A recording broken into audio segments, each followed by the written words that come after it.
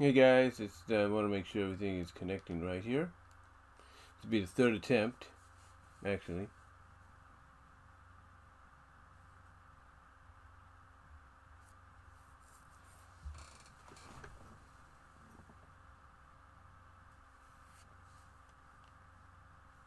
Be the third attempt.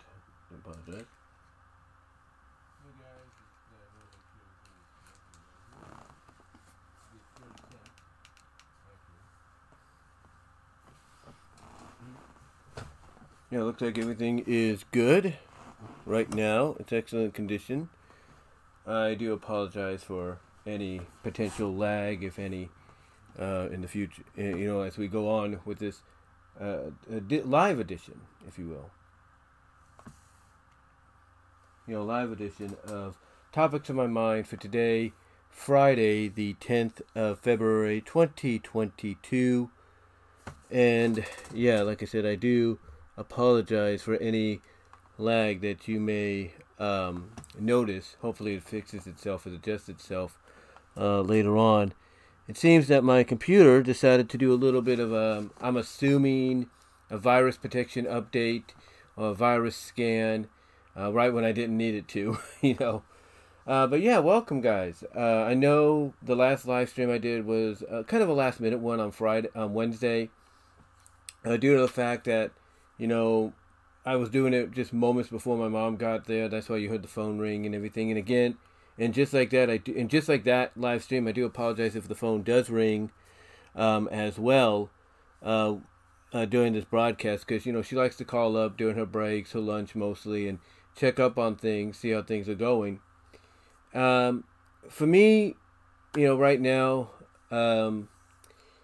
like as you can notice, like I said, I'm off and everything. And hold on for a sec while I take care of something. I just want to make sure, because I'm also kind of doing my laundry to kind of, have stuff ready for work tomorrow.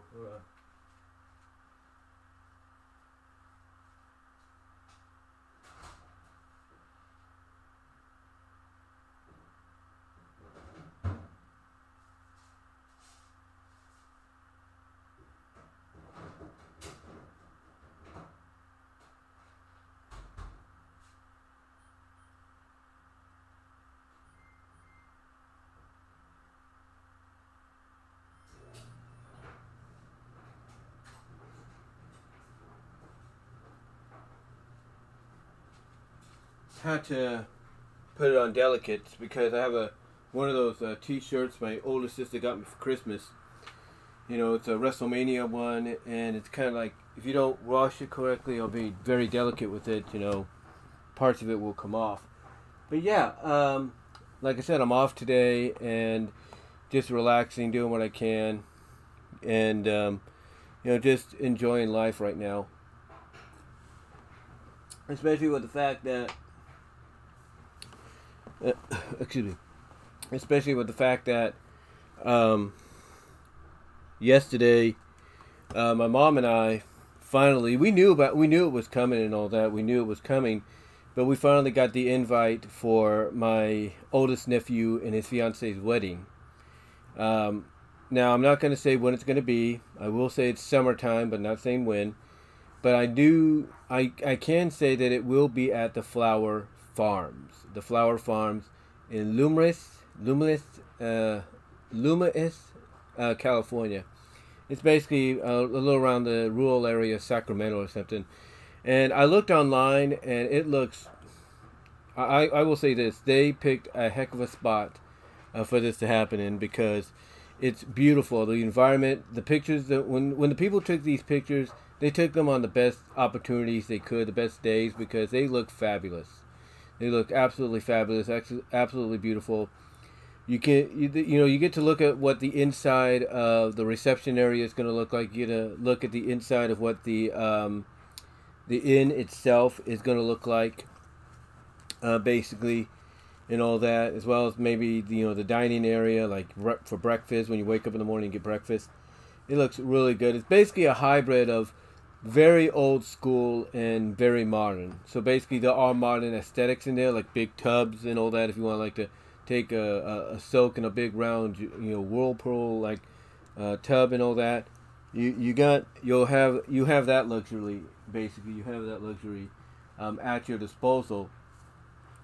And I am just happy that this is happening in June. And what's interesting, well, yeah, I just said it's going to happen in June, but I'm not saying when it's going to happen in June. So let's put it that way. But what's interesting is the timing of when it happens, and that's all I'm going to say. Hey, that's all I'm going to say there. But yeah, just really thrilled this is finally happening. They always say that you need a little happiness in your life, a little bit of a distraction from the norm, a little bit of positivity, and this is an opportunity to get that have that chance, and just enjoy life and celebrate the future of our families all together, coming together as one. Because what happens here this summer with this wedding, that basically is the next step in the expansion of this family. Because when my nephew's fiance takes on his last name, that continues on his family's bloodline, and by extension, of course, his mom's bloodline, which is, of course, my bloodline and my parents, all parents' bloodline, and everything. Because me and his mom are siblings. So it takes all that into account to where even after you pass this, parts of you, elements of you are going to be inherited into future generations, and it all starts with weddings, like this. So I'm really, just really, really thrilled this is occurring when it's happening. I really am. So yeah, the flower farm basically in Luminous, California, is the setting in June of this year. But I'm not saying when it's going to happen. But it is happening. We're really looking forward to that. But yeah, besides that being some good news, another thing that's gone on, I talked about my mom probably calling in a little while, which would cause for interruption. She recently got back on her computer because she has to use what is known as the Learning Genie. This is something that her and her fellow teachers have been utilizing at school.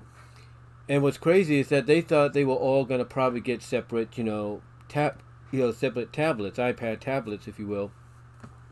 And that wasn't the case. Instead, it sounds like they only got like a few, like the company. Well, it's basically the company. It's the people that run the facility. Cape Head Start was only able to get a certain amount of tablets for a lot of the regions, a lot of the centers and all that, preschool centers, daycare centers and all that. So they were only able to get this like a certain amount.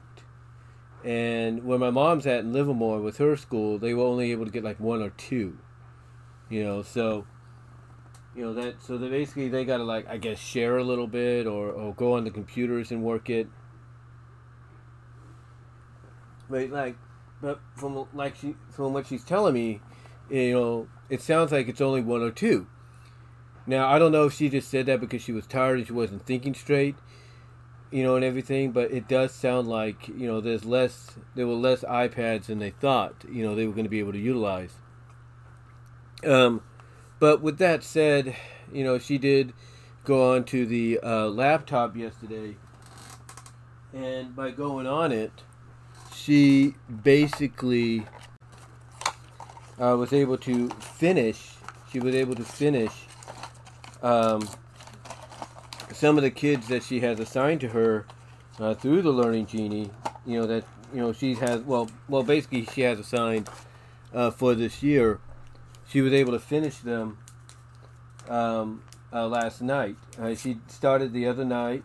She started on I think it was, what was that? I was off on Wednesday, so she started Wednesday night, and then she finished it last night. And she's getting used to this kind of technology. It's not her forte. That's obvious. She's not really much of a tech savvy kind of person. But she's getting used to it.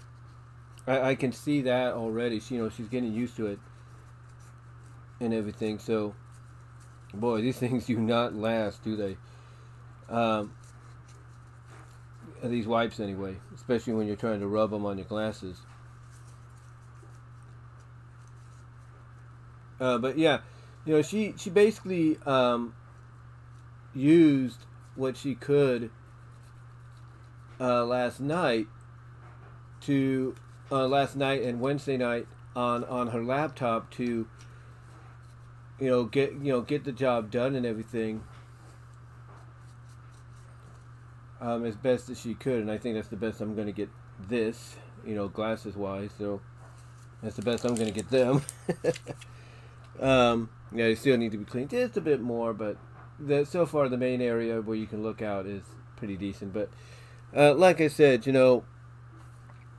learning a little bit on how to utilize the laptop to her advantage. So to take care of stuff, especially if it's it's a website or an area they can go to that allows them to finish what they start at work at home. So that's a good thing for her to be able to do.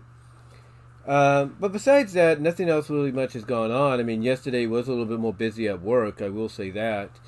I mean, the previous 2 days before Wednesday, Monday and Tuesday, they were all right. We kind of got busy like towards the end, but not really. And it was more of a slow day and everything. Yesterday was a little bit more busier. I'm sure today's going to be busy as well because, Valentine's Day is, Tuesday, Super Bowl is Sunday. So I know that yesterday during various portions, when I was not surprised it was busy. So, I'm not going to be surprised. Find out tomorrow when I go in that it was busy today. So I'm not going to be surprised by that. Nor am I going to be surprised that it's going to be busy tomorrow. So essentially these last 3 days, yesterday, today, and tomorrow, are going to be very busy because it's the Super Bowl, but also because of Valentine's Day as well. And the parents getting stuff for their kids to give out to their classmates on Tuesday, as well as getting stuff for themselves. And you cannot tell me that some parents, and lovers are not going to use the V-Day on Tuesday the 14th to do a little whoop-de-whoop, if you know what I mean. But yeah, basically, yesterday, I'm not sure about Wednesday. I think they said it was a bit busy, but not really. But yesterday was busy. There was no doubt. Like I said, there was various periods where it picked up a lot. And, it helped the day go by quick, but it was just like, this is to be expected. This is to be expected, especially as you go into, something that is not an official national holiday, but people want it to be, and there is a petition and stuff, consideration of making it a holiday, with the Super Bowl, and of course you got Valentine's Day falling almost 2 days later. So yeah, it is.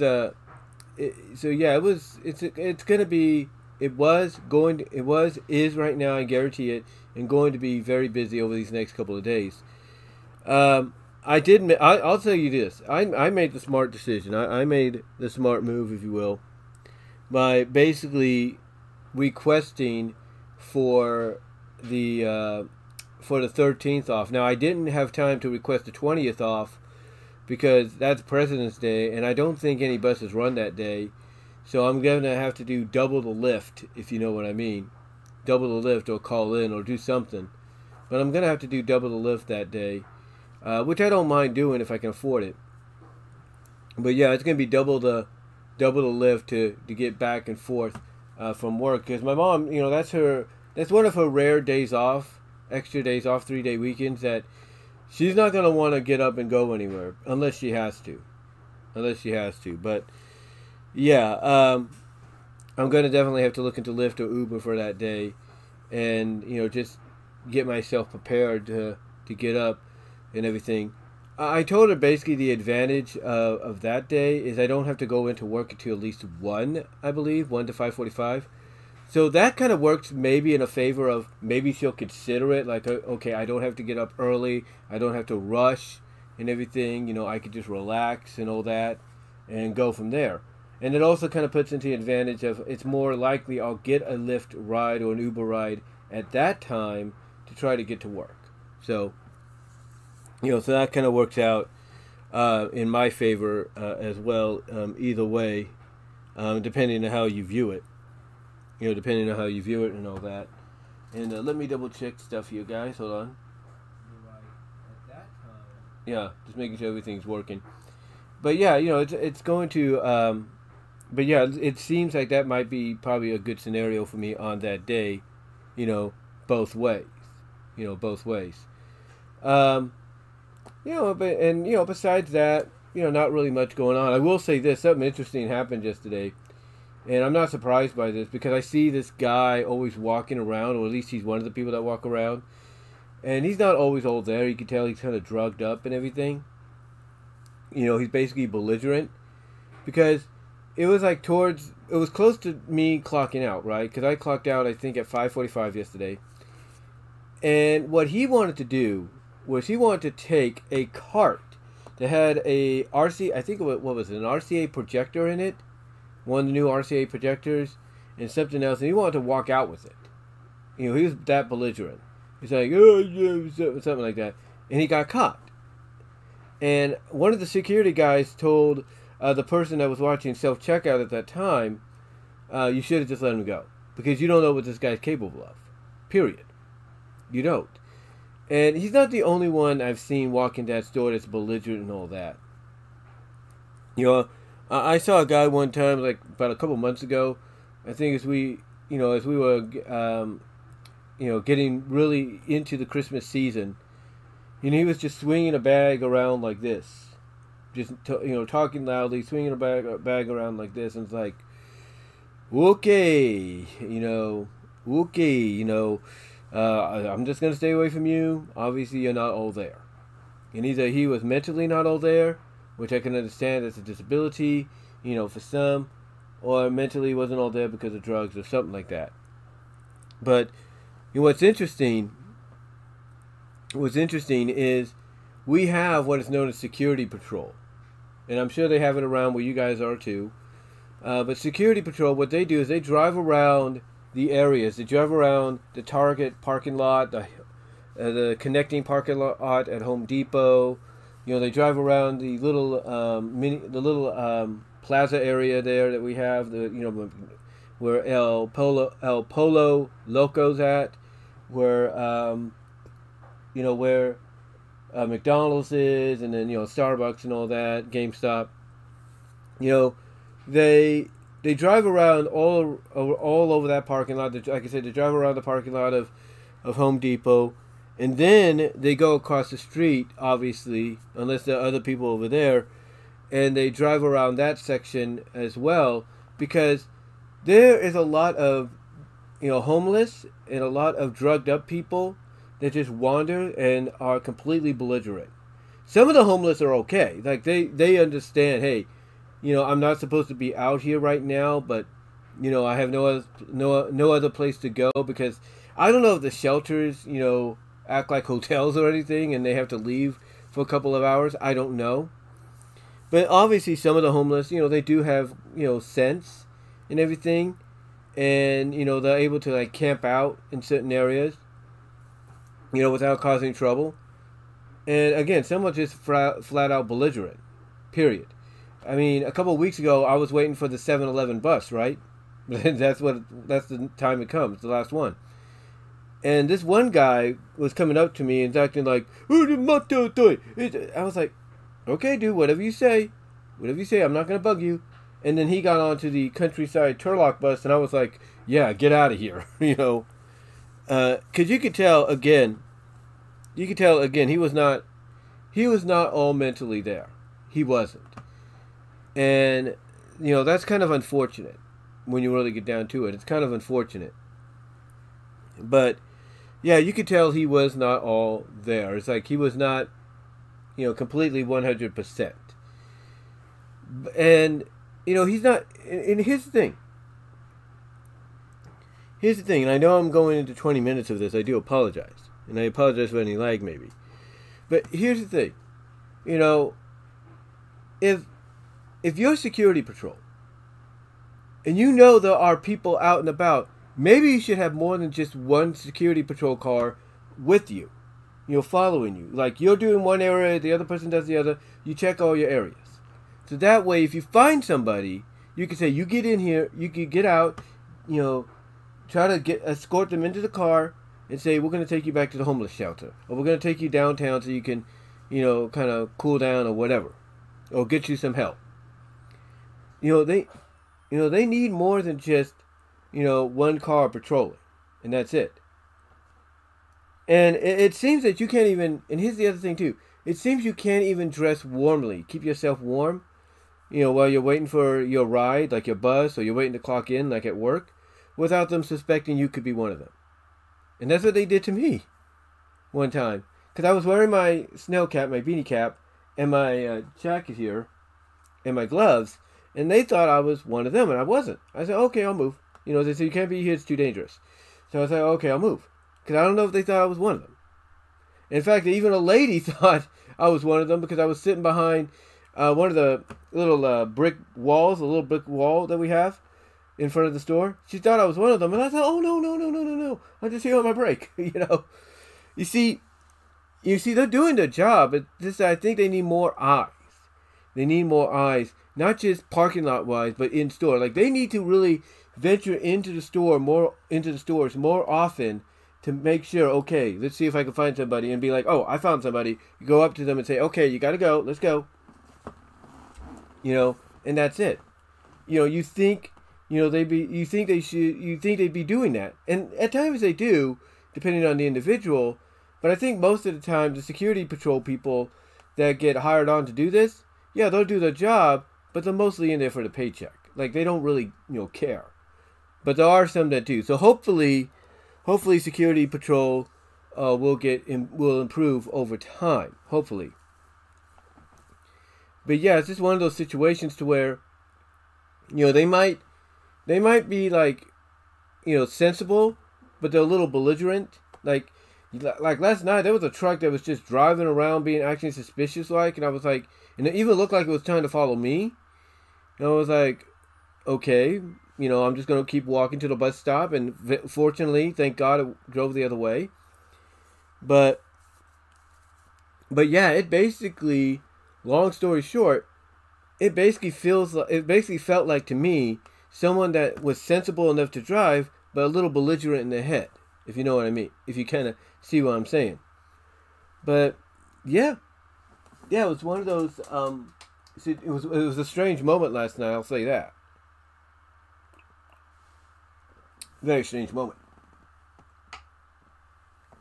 But with that said, overall, besides all that, it was a pretty good, couple of days of work that I've had. I will say this: if there's one thing that does irritate me and other, employees at retail shops, stores. If there's one thing that really irritates us, and I'm sure even the customers that are in that same line, is when a customer decides to start looking for price matching if, the store app that they have on the phone offers that, option. Because you would think, okay, I got all my stuff, I'm going to go over to this section of the store where, I have a little space, a little bit of peace. You think they would start doing it there, in a section that's not, not so crowded, if you will, or so, I guess you could say annoying to some.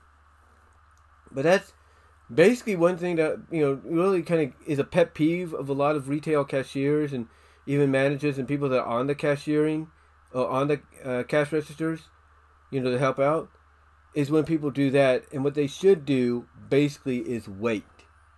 They need to wait until they're done shopping, go to a section before they get ready to cash out, and then there basically start figuring out, okay, what's the low price. They should wait until they're done completely shopping, go to a section of the store they know they got some space, and start doing it there, instead of waiting to go up to the register and start doing it there while other people are in line. That's a pet peeve of cashiers like myself and customers, because it's like you're holding up the line. Why are you doing this? Why are you doing this now? You could have waited after you were done shopping and getting the items you needed, go to a section of the store, do it there, and then come to the register. So yeah, it was. It's one of those scenarios to where it's like you could have just done this before you got up here and then let us know. And there are some that do, but most of the time it's like, okay, whatever. And then of course there are the customers that, from a cultural standpoint, I say with all due respect, cultural standpoint, are so used to doing things a certain way because of other stores they've been in, they don't understand, oh, we have price checkers around here. We have automatic computerized price checkers at certain parts of the store. You can check the price there. Or, oh, if you're looking for a price match, just go on your phone and see whether or not it's cheaper or the same price in store.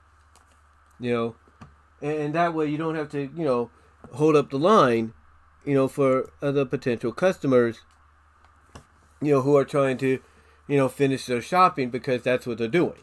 That's essentially what they're doing. And then, of course, you got the people that will come out and say, oh, will come out and say, oh no, that was this price. This was on clearance. This was on clearance. And you'll have to be like, okay, whatever. Take your word for it. Take their word for it. Customer's always right? Take their word for it. There you go. But then I've mentioned this before. There are people that will buy stuff that is not on that. It's not the price they're telling you or they're showing you. But again, customer is right, and customer is always right. And here's the thing. Here's what I and any other cashier or retailer, employee, associate ask of our customers, no matter where you work.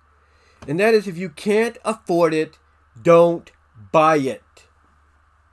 That's all we're asking. If you can't afford it, just say, I thought about this and I realized I don't have the money. Please put it back. That's all you have to do. Don't come up with a lie or an excuse saying it's this, because it's not. Also, another thing that I think gets on a lot of people's nerves, especially the employees, is customers don't understand that when there's a promo for like 50% off on something, that usually means it's 50% off if it's part of a promo that's, let's say, in addition to something else. Like, for example, let me see if I can find something here. Let me see if I can find something here as a good example. Okay, I'm going to take out one of the Sonic books Frank Hill gave me, the most recent one. At our job right now, they have what is known as buy one, get one 50% off. And a lot of customers do understand that, thank God. They do understand that. But then there are customers that don't. And again, I can understand it's a cultural difference, and I say that with all due respect, no offense, all due respect, no offense. I can understand it's a misunderstanding cultural-wise, because some of them will look at this and be like, no, that's also 50%, there's 50% off, right? And when you try to, explain to them maybe it's this way, they don't hear it. They don't hear it. Or when you try to say, oh, like for me, I have to ask them, do you have Target Red Card with us? Do you have the Target Circle app or a phone number with us? Because that'll help them, get the promo, get the deal. And when they don't, then you ring it up and everything to come up to like regular price or what it would be without the promo. They will say, oh, no, that's 50% too. And that's 50%. That's 50%. That's 50%. And it's like, okay, fine. Whatever. Not going to argue, because one, again, customer is always right. Customer is always right. But also the fact that, that culture-wise, they don't understand. Because they're used to doing it at other stores that are not a Target, that are not a Walmart, that are not a Ross, that are not, a Kohl's or a Macy's or whatever. They're so used to doing it, in the ways that they've been at those other stores that they don't get, oh, this is how it's done. Oh, this is why it's on, it has this 50% off. They don't understand that because it's a cultural difference. And I understand, and all due respect, no offense, I completely get it. That's why I don't argue. That's why I don't say anything. And when, even when it's not a cultural difference, and some people probably don't, are probably misinterpreting the deals where it's like, well, I thought I'd get a $10 gift card, $15 gift card because of this. You basically, as the cashier, the employee, you have to go by that old saying of customer is always right. So you're going like, okay, fine, no problem. And what you do is you end up basically giving them that deal. You give them basically 2 gift cards because we can only go up to the max amount of $10.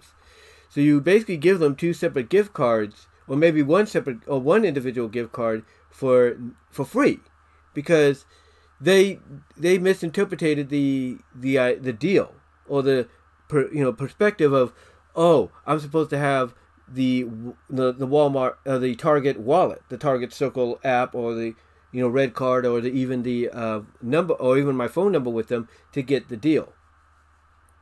And again, I understand.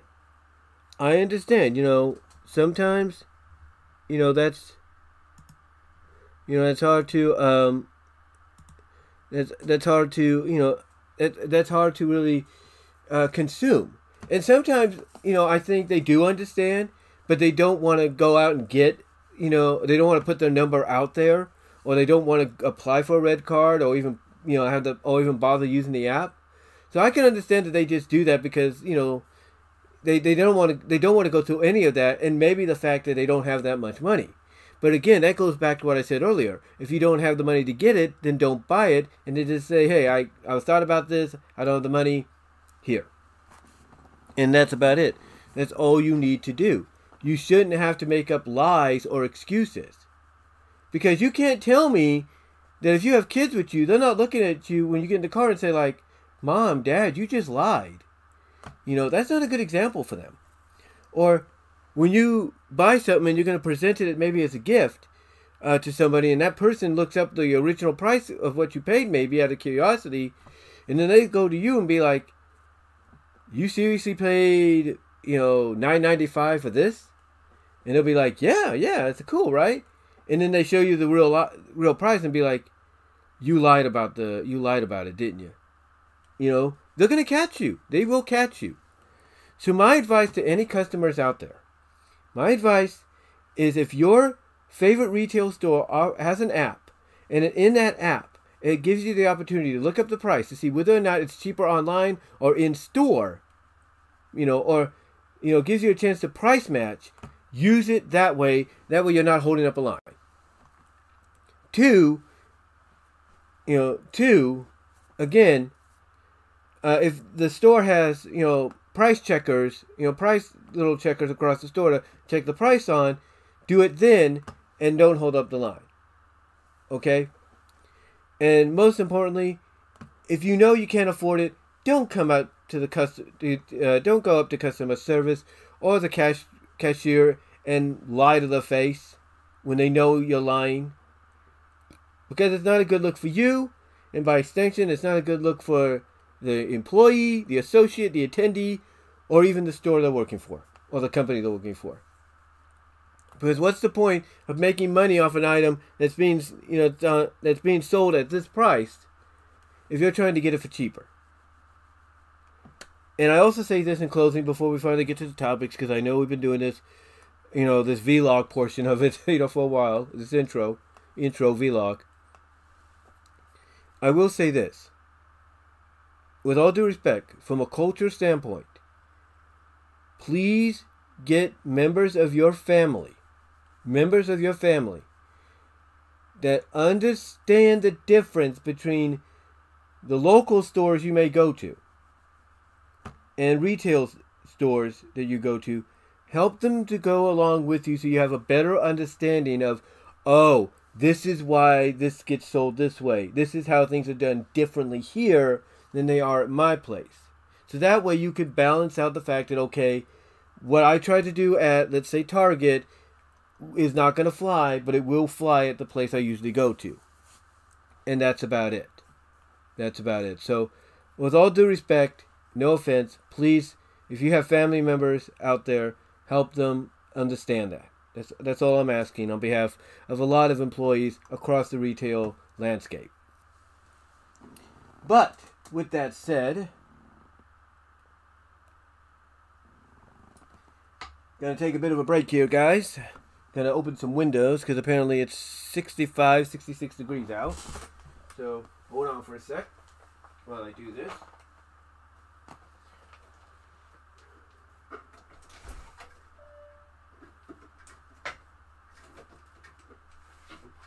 Get some fresh air in here.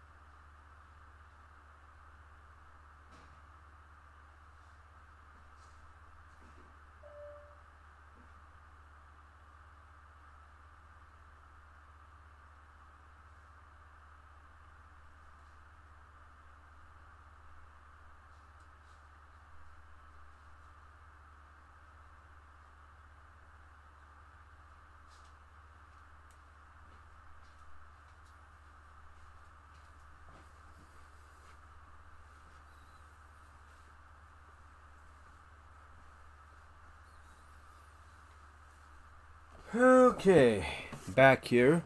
Just opened up some of the doors a little bit, get some fresh air and everything. It's about 65, 66 degrees today. So, pretty nice. Pretty nice. Anyway, though, let's get on to the topics now that we are at 37 minutes and 40 seconds. Let's get on to the topics here that we're going to talk about. And I will timestamp them along the way. So here, the topics we're going to talk about are number 1, more on the 3 Disney sequels of Frozen 3, Toy Story 5, and Zootopia 2. Now I did give you guys some of my thoughts on it last night as I was walking home from the bus stop, basically halfway home anyway from the bus stop. So I'll give you more thoughts here on these the announcement of these sequels, and how I see them playing out. The second topic, we're going to talk about the Game Boy and Game Boy Advance coming to Nintendo Switch Online. Yes, Nintendo had a Nintendo Direct yesterday, and they made the announcement that Game Boy Color games, and Game Boy Advance games are coming to Nintendo Switch. So yeah, you'll basically get a chance to play the games, as always meant to be, portable. Number 3, we'll talk about HBO Max and Discovery Plus to remain separate streaming services. We'll get into that, exactly how that's going to work. Number 4, we will talk about Winnie the Pooh, Blood and Honey director, the person behind it, plans to create low-budget, quote-unquote, twisted childhood horror universe with Bambi, Peter Pan, and more. So basically anything that's in public domain that you might associate a lot with Disney and stuff is going to get this treatment. Number 5, we will talk about movies being released in 2 to 3 parts to tell the whole story in the is the new norm. Well, basically movies being released in 2 to 3 parts to tell the whole story is the new norm. We'll talk about that. Number 6, we'll talk about All Elite Wrestling AEW having issues with AAA, thanks in part because of WWE. And number 7, we'll talk about the belief is that Vince McMahon's presence is a hindrance and not a help in the WWE sale negotiations. And number 8, we'll talk about the Velma Season 1 finally coming to an end.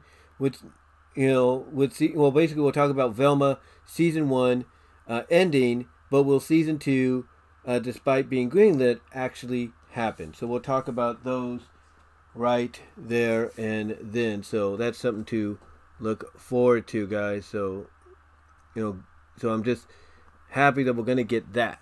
We're going to get that. So with that said, I do have some images I'll be able to use. And again, I do apologize for any lag that may occur. I do apologize for any lag that may occur here. But I'm going to pop up the first image here. That's going to help us talk about our first topic. If it comes up. Come on. Come on. There we go.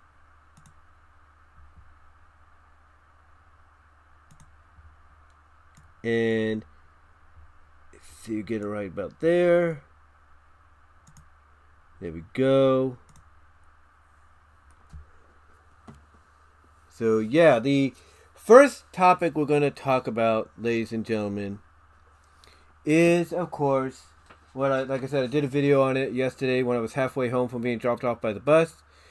We're going to talk more on the 3 sequels announced by Bob Iger at the investors conference call that he did recently with for Disney. We're going to talk about basically the Disney sequels of Frozen 3, Toy Story 4, I mean not 4, but Toy Story 5 and Zootopia 2. Yes, Frozen 3, Toy Story 5 and Zootopia 3. Disney. We're going to talk about... Okay, just making sure everything's working there. But yeah, it was announced. It was announced that that right now, currently in development. I don't know if they're in pre-development, like pre-production, or in actual development to where it's like in production, it's happening. They got the animation going, stories are complete, story is ready to go. We're not entirely sure, but yeah, the announcement was made that these 3 films are heading our way, and a lot of people, of course, were wondering, especially being fans of them, what took it so long for these 3 to be greenlit. And we have to remember that the person that preceded or that succeeded and proceeded Bob Iger, that being Bob Chapek, you got to remember he came out and basically, I guess you could say, slammed animation as if being only for kids. So I think that's why we didn't get any kind of announcement at the time that we would be getting these sequels. But Bob Iger, he steps back on in after Chapek was let go, and he's like, I don't know what Chapek's been doing, but these are billion-dollar franchises. Why aren't we continuing with them? Why aren't we working with them? And now we're getting it. Now we're getting those answers of those questions finally answered with the announcement of these films happening. Now, I know some people, and I was watching John Campea, he was talking about this as well, and it was actually a topic it was actually 3 topics, separated because of one question that somebody submitted, to him. And basically, he talked about how a lot of people would complain and cry and whine about the fact of, oh, you're going to ruin Toy Story. Toy Story 2 was good as it was. 3 was good as it was. Don't stop piling on more. Why do you keep doing this? And one thing that was pointed out by 3C Films, because he was talking about it too, and I don't think Campea talked about it much or even alluded to it, but 3C Films talked about that this is usually, break in case of emergency situation when it comes to Toy Story. Because Lightyear last year was supposed to be like that evolution, where it told like an original origin story of how Buzz actually came, as a toy, came to be, like what he was inspired by. And obviously it didn't succeed. And, now Disney, I guess, is saying, okay, Pixar, boom, we need you to do this. So, yeah, apparently they had to, I guess, from 3C Films' perspective, had to, break the emergency glass to say, okay, we need another Toy Story. Now that's just his opinion. That may not be true. That's just his opinion. But I will say this. I will say this. Like I said, I will say this. As I mentioned last night, this does open the door for potential ideas to flourish. Potential story ideas to really take off in ways that they couldn't do before, because they were limited. Because of like where the toys would be located at and with who. And there are many possible scenarios. Many possible scenarios here for the toys. To be explored with. I mean, one scenario that 3C Films brought up is we could be potentially, if not probably, will be, years in the future, and Bonnie might be at that age to where she's more about, the do on her phone than she is, with the toys. She'll be more with this and everything. And you know what?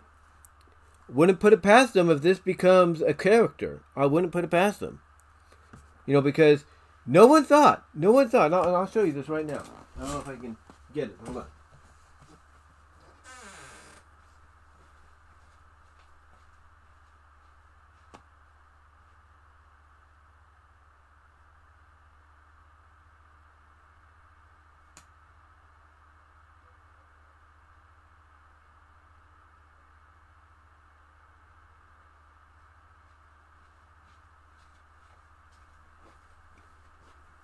No one thought that Forky here would be presented as a toy.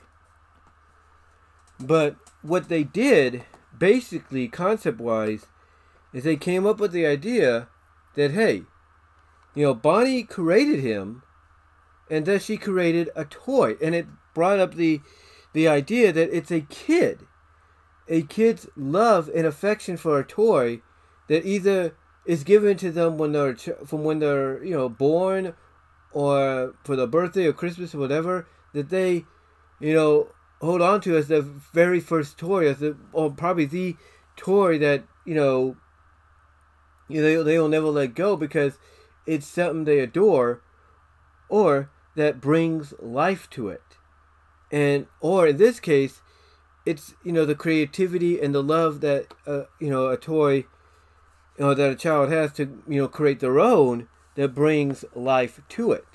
So basically when Forky got involved, nobody thought, people, well, I'm not saying nobody thought, but when they went the Forky route, what I'm trying to say, when they went the Forky route, it really surprised people, because that's a concept, an idea that I don't think nobody thought would be explored. That the kid's imagination, their creativity, brings a toy like this to life. Brings something that shouldn't be viewed as a toy to life.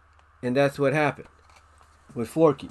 He was brought to life because of Bonnie's creativity and everything, and her desire to have like something new and original toy-wise.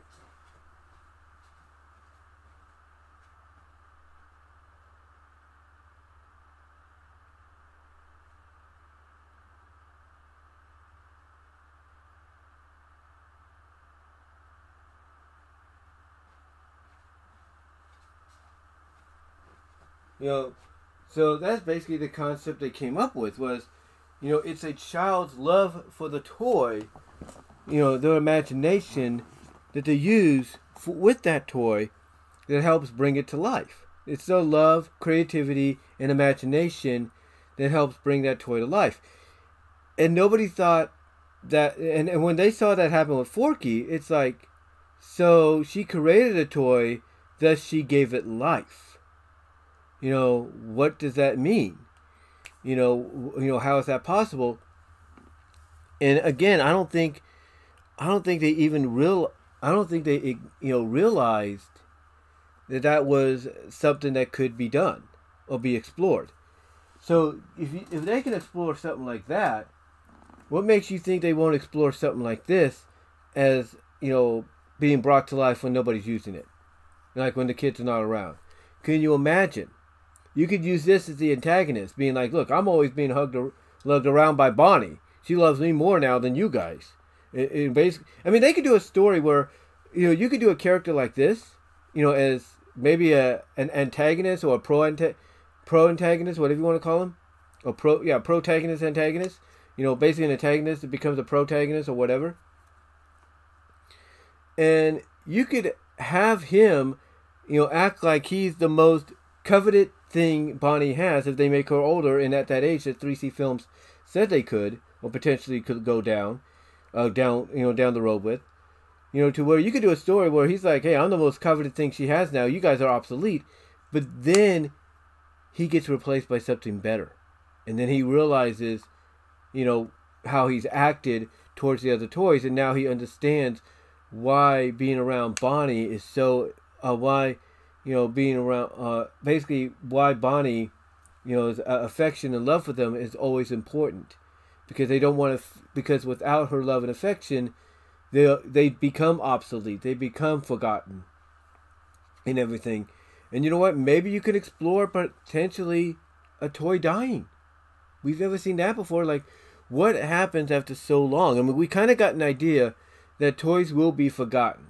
They will be tossed aside and forgotten. We saw that in Toy Story 2 with Jessie. We saw that.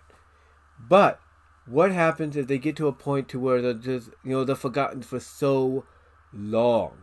And I'm not just talking, forgotten and then found maybe like a couple of days later or something like that, a couple of months later. What if they are being forgotten for so long because things like this are starting to replace them? What happens? Do they become obsolete, or do they start, dying? Does something happen that, takes away that love and that care and that imagination to help bring them to life? What happens when that starts to leave? Does it affect them? That's something they could explore, as dark as it sounds. That's something they could explore. Now, there's other ways they could do it too. They could also, go the route of, focusing on Woody and Bo Peep.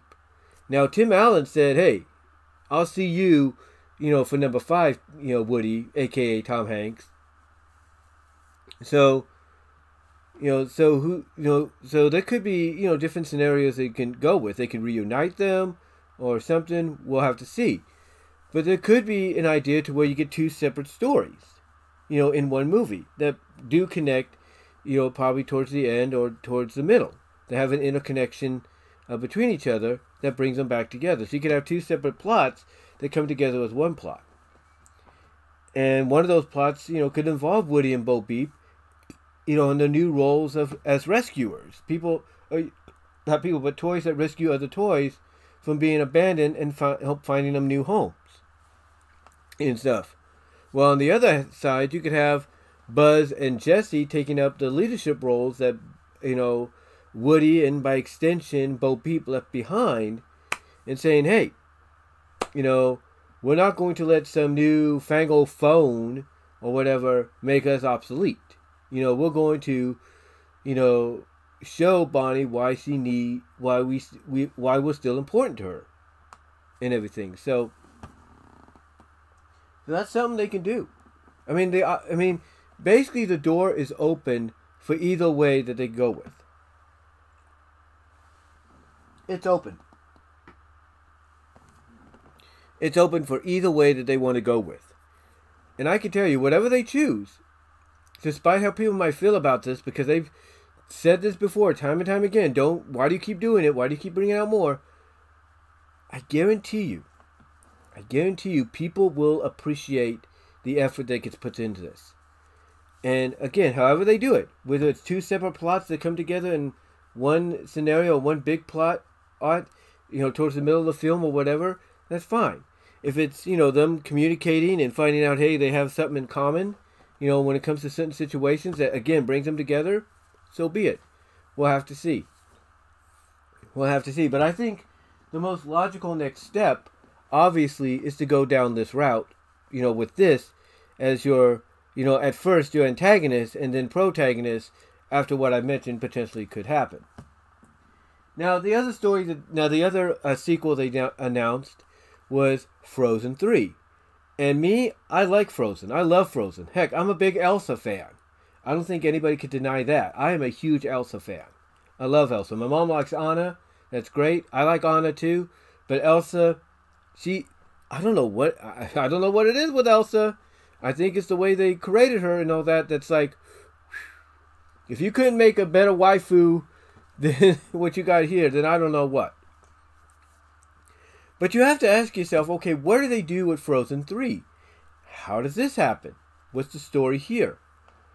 And to me, I think the story, as I mentioned in my video last night coming home, there's one scenario you could go down.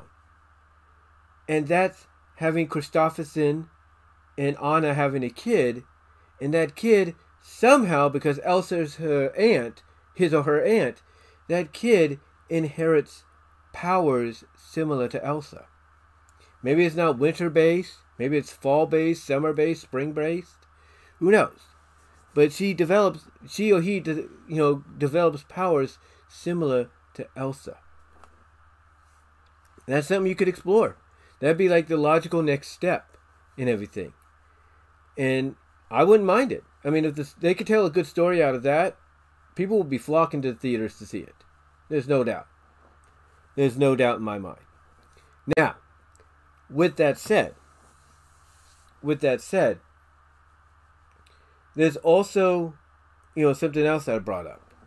That with Frozen 3, yeah, you could have a good story, which is always important. You could have a good story. But you could also try to be a little bit more or less dramatic and more silly. And since you have Elsa in this new role, well, she's basically what is she? What is she now? A snow spirit, a spirit of winter, or something like that. Her powers have evolved. You could have her, have fun with it. You could have her have fun with it along with Olaf, because I do believe Olaf has to stay with her, doesn't he? Unless her powers have evolved so much that he doesn't have to. I think he has to stay with her. You could have some fun with that. You could have her have fun with Olaf. Maybe, show how much her powers have evolved. Heck, maybe she turns into a snow woman companion for him just for the heck of it, just to give him a fun time. If you will, not in the ways you're thinking. Get your minds out of the gutter. Maybe she does that. Maybe she could turn herself into an ice statue without actually doing it because she has to die and be reborn. But actually turn into it for fun and all that and everything. Just have a little bit of mischief thrown in there for her and everything. And, along with a good story, I think that could work. I think it could work and all that. You never know. Heck, you can maybe have her show how far she's evolved with her powers to the point that she turns into actual snow and everything. Maybe for the kid that inherit, that Elsa, that not Elsa, but Christopherson and Anna have. Maybe she turns into snow for them to, play around with and everything, and then reforms. We don't know. There are many, many options. Maybe they go down a route to where, she gets summoned by these other seasonal spirits, and she realizes that, that she is now more than what she is. She's now basically no longer human. She is basically now a god or a goddess and everything, and that she can only, and that maybe they tell her, hey, you can't always, visit your family willy-nilly whenever you want, because you are a spirit, a goddess of winter. You can only, show up during those times. That's something they could do too. I mean, again, the possibilities are completely endless, when it comes to whatever direction they go for Frozen 3. Now you might say, well, what if they want to focus on Olaf? Again, that can fall into the lines of making it a little bit more lighthearted, more sillier. You're also having fun with her powers, being a snow woman for him and all that. That could work too. Just saying. But who knows? Heck, who's to say you don't have Elsa freaking melt into a puddle of, water or something like that, just to have fun, just to see how far she can expand her powers before reforming. Like she melts into a puddle of water and then, flows along and then freezes and then reforms. Who's to say that can't happen? Again, possibilities are there. But, we'll have to see. We'll have to see what they do. But, a Frozen 3 movie, I'm all for it. Because I know that they will do more. more than I think anybody could expect them to. I think they will. I think they will do more, excuse me, than what you would expect them to. But that's just my opinion. That's just my opinion. But let me know what your thoughts are. What do you think about Frozen 3? What do you think they could do? Let me know. The other one that they announced, of course, was Zootopia 2. And Zootopia 2, of course, I'm trying to pull this out here without making a mess. Probably going to make a mess anyway. Zootopia 2, of course, featuring everybody's favorite Officer Bunny, Judy Hopps, and the now former con on, if you will, turn cop, Nick Wilde, her partner.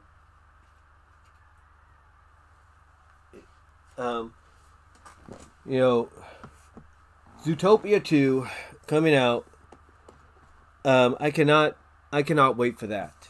I cannot wait for that because, this is a movie that you could explore a lot with, honestly. I mean, if Zootopia Plus, which is the series they put on the anthology series they put on Disney Plus, if that gives you any idea of what they're capable of doing, imagine that being expanded into a full-fledged story. I'm just saying. But you ask yourself, what do they do? Where does this take place? Well, mistakenly, I thought it was going to be 7 years after the first film, like storyline-wise. And it still might be. But it's actually going to be 7 years this year since the first movie released, and now we're getting the announcement of a sequel. And, to me, I think the reason we didn't get much of an announcement outside of Zootopia Plus was because of the fact that they didn't want to hurry it up. And again, going back to what I mentioned earlier, Bob Chapek basically said, look, these cartoons are for kids, not adults. And it's like, dude, who are you talking to? Right? Anyway, basically, I think the reason we got Zootopia Plus was to kind of test the waters. To see how people would be receptive to another Zootopia, maybe. And now we're getting it. We are getting a Zootopia 2. But again, when does it take place? What is it going to be about? And I could see it. I could see it involving Gazelle a lot more, whether or not Shakira's doing her voice again or not. I could see it maybe focusing on a romance, between Nick and Judy developing, which would really test the boundaries. Because if you remember correctly, Zootopia was kind of like a take on racism, with the whole prey and predator situation. So if you do a romance as part of the story for Zootopia 2 between our two main characters, Judy Hopps and Nick Wilde, holy crap. Can you really expand on what you did, in the first film with that? Because not only would you potentially have Judy's family, who have been more forgiving because of that one character that, grew up as well. There used to be a bully to Judy, but then kind of like, grew out of that and realized how much of a jerk he was. Can you imagine how her family would react to meeting Nick? And I'm sure they have. But can you imagine Nick's family meeting them and maybe not being out of that predatorial mindset? Just saying. You could also set it up to where, what's her name? Mary Lamb, I think that's who it was. The one that was the twist villain. You could have it set up to where she gets out of jail and she plots revenge. And maybe you tie it into the potential romance between both Nick and Judy, and she's going to use that to sabotage the trust now between prey and predator. By maybe doing something that makes it look like Nick's going to kill Judy or something. We don't know. It's possible. I mean, if there's anything we know about when it comes to taking your time with sequels, especially if it's years or decades, is sometimes the story needs time to really be worked on to where it makes sense if it's going to connect somewhat to the first. I'm just saying. But yeah, to me, with Zootopia 2, you can go anywhere with it. You can involve anybody. What's going to go on with Clawhausen and everything. Are they going to use Clawhausen to eventually have him come out in the movie and say, yeah, I'm LGBTQ? Are they going to do that? Are they going to have the chief, which is like his best friend, come out and say, yeah, I'm LGBTQ as well, and I'm his friend. I'm his partner, literal partner, if you know what I mean. We don't know. Is Clawhausen going to, end up, with Gazelle? We don't know. It's possible. We don't know. Or what role will Gazelle play? Will she play more of a prominent role than she did in the last film? These are questions that hopefully they will get answered. But, yeah. Yeah, overall, I have no problem with a sequel to Zootopia. I really don't. And I cannot wait to see it when it comes out. So, yeah, let me know what your thoughts are, though, guys, on Zootopia 2, Frozen 3, and Toy Story 5. How do you feel about them coming out and everything? And now, as I remove this, let's move on to our next topic. Our next topic at an hour and I'm going to wait for it to get to there. But let's move on to our next topic at an hour and 67 minutes. And that is the Game Boy Color, and Game Boy Advance coming to Nintendo Switch Online. Now, like I mentioned, and I'm sure you know about this, Nintendo did a Nintendo Direct yesterday, and they surprised everybody with the announcement that now, on your Switch, you could play, I don't know if it's immediately available now or it will be, you can play Game Boy and Game Boy Color, and Game Boy Advance games, whenever you want. Now, I don't know if it's available yet. I'm gonna check, but like I said, I don't know if it's available yet. But it is a great announcement to hear. It is a great announcement to hear because we all know that the Game Boy, it was basically the start. Oh, they are available now. How about that? They are available now. And let's see.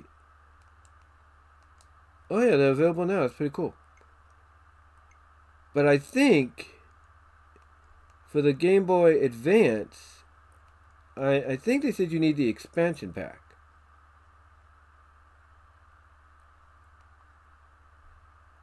Let me check.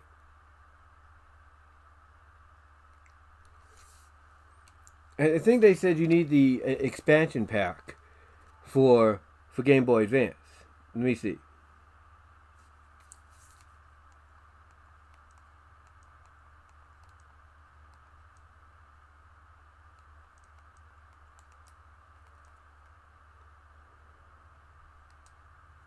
I don't think you do.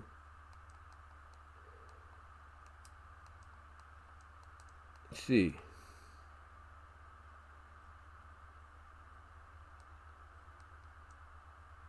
Now, I don't know if you do or not, but, it is great to know. It's great to see that we're going to get this now, to be able to play it portably, at home and on the go. It's pretty cool. It's pretty cool. And this is the Game Boy Advance stuff. Again, I don't know if, like I said, if you need the expansion pack or not. I'm not sure about that.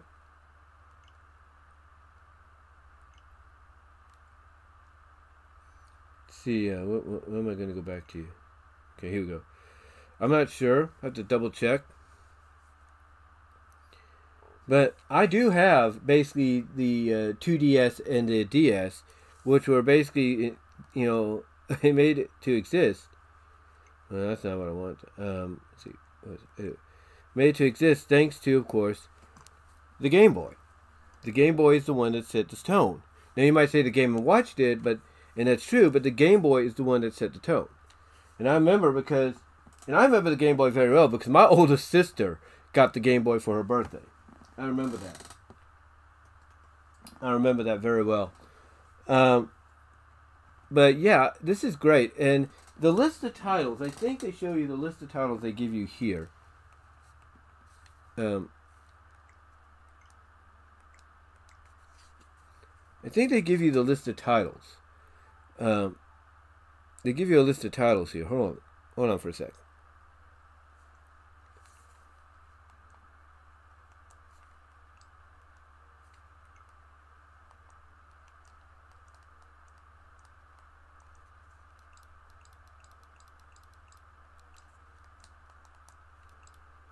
Yeah, that right there is the first group of titles that they have coming out.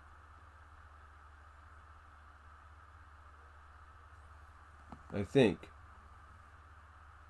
That's the first group of titles they got coming out. I don't know if you can see, it's a little bit of glare, so try to tilt it a little bit.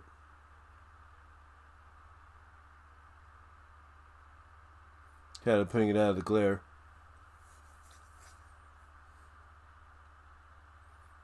Yeah, but there you go. Those are the group of titles that they have coming up for the Game Boy version on the Switch, which I think is really great and everything. Like I said, I don't know about the Advance, whether or not you need the expansion pack or you don't. According to Andre Meadows, when he talked about it, it says you needed the expansion pack if you were going to get both. So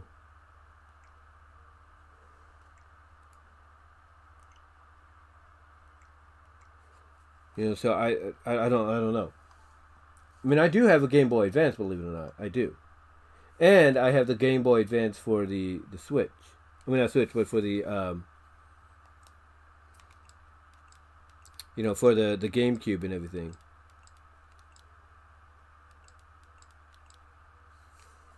But yeah, that is the Game Boy Advance coming, so that's pretty cool.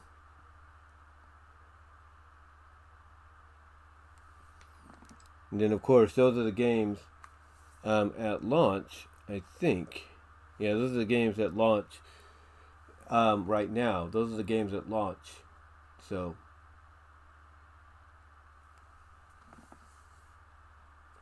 yeah, it's pretty cool. And what's interesting about it, according to Andre Meadows, is we all remember the e-card readers, right? Now, unfortunately, I never had an e-card reader.